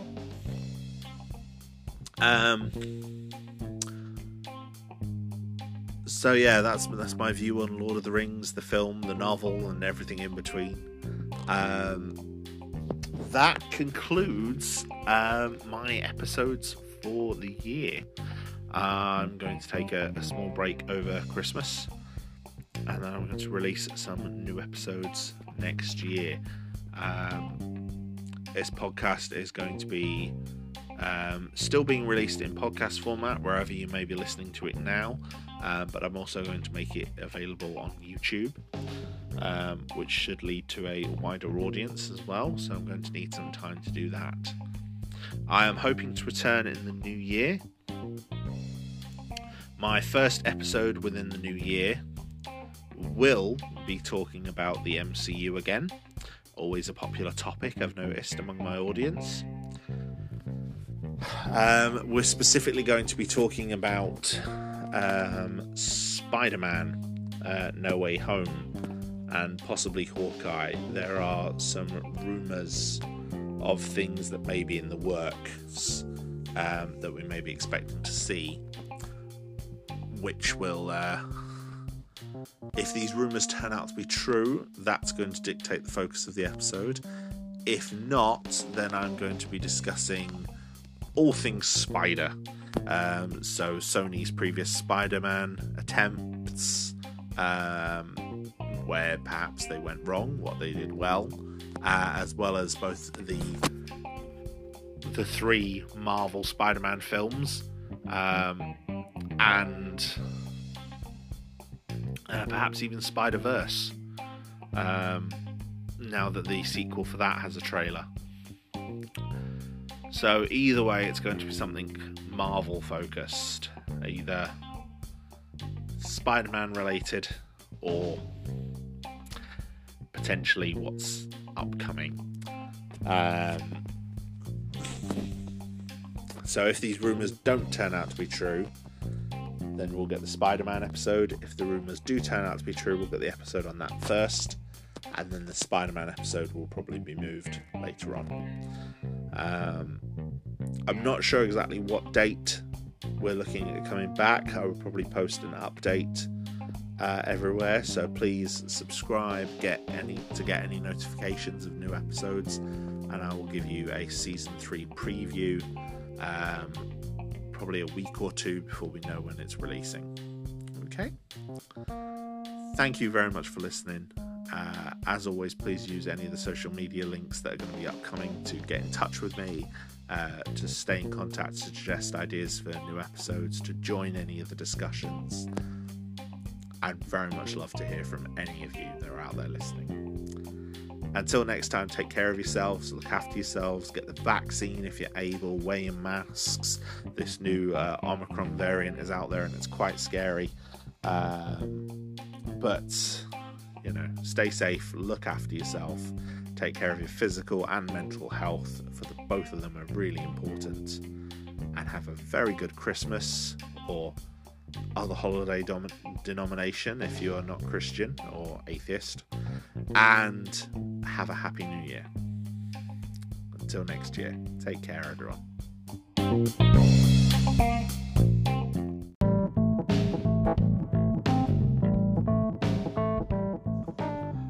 Thank you, as always, for joining me here at Gardo Goes Geek. I have been your host, Gardo. If you would like to discuss the topic of this episode or any other episode with me, or would perhaps like to discuss topics that you might like me to cover in a future episode, then as always, I invite you to reach out and contact me.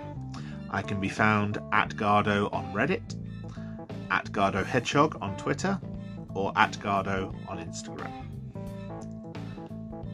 I look forward to any discussions that you wish to bring to me.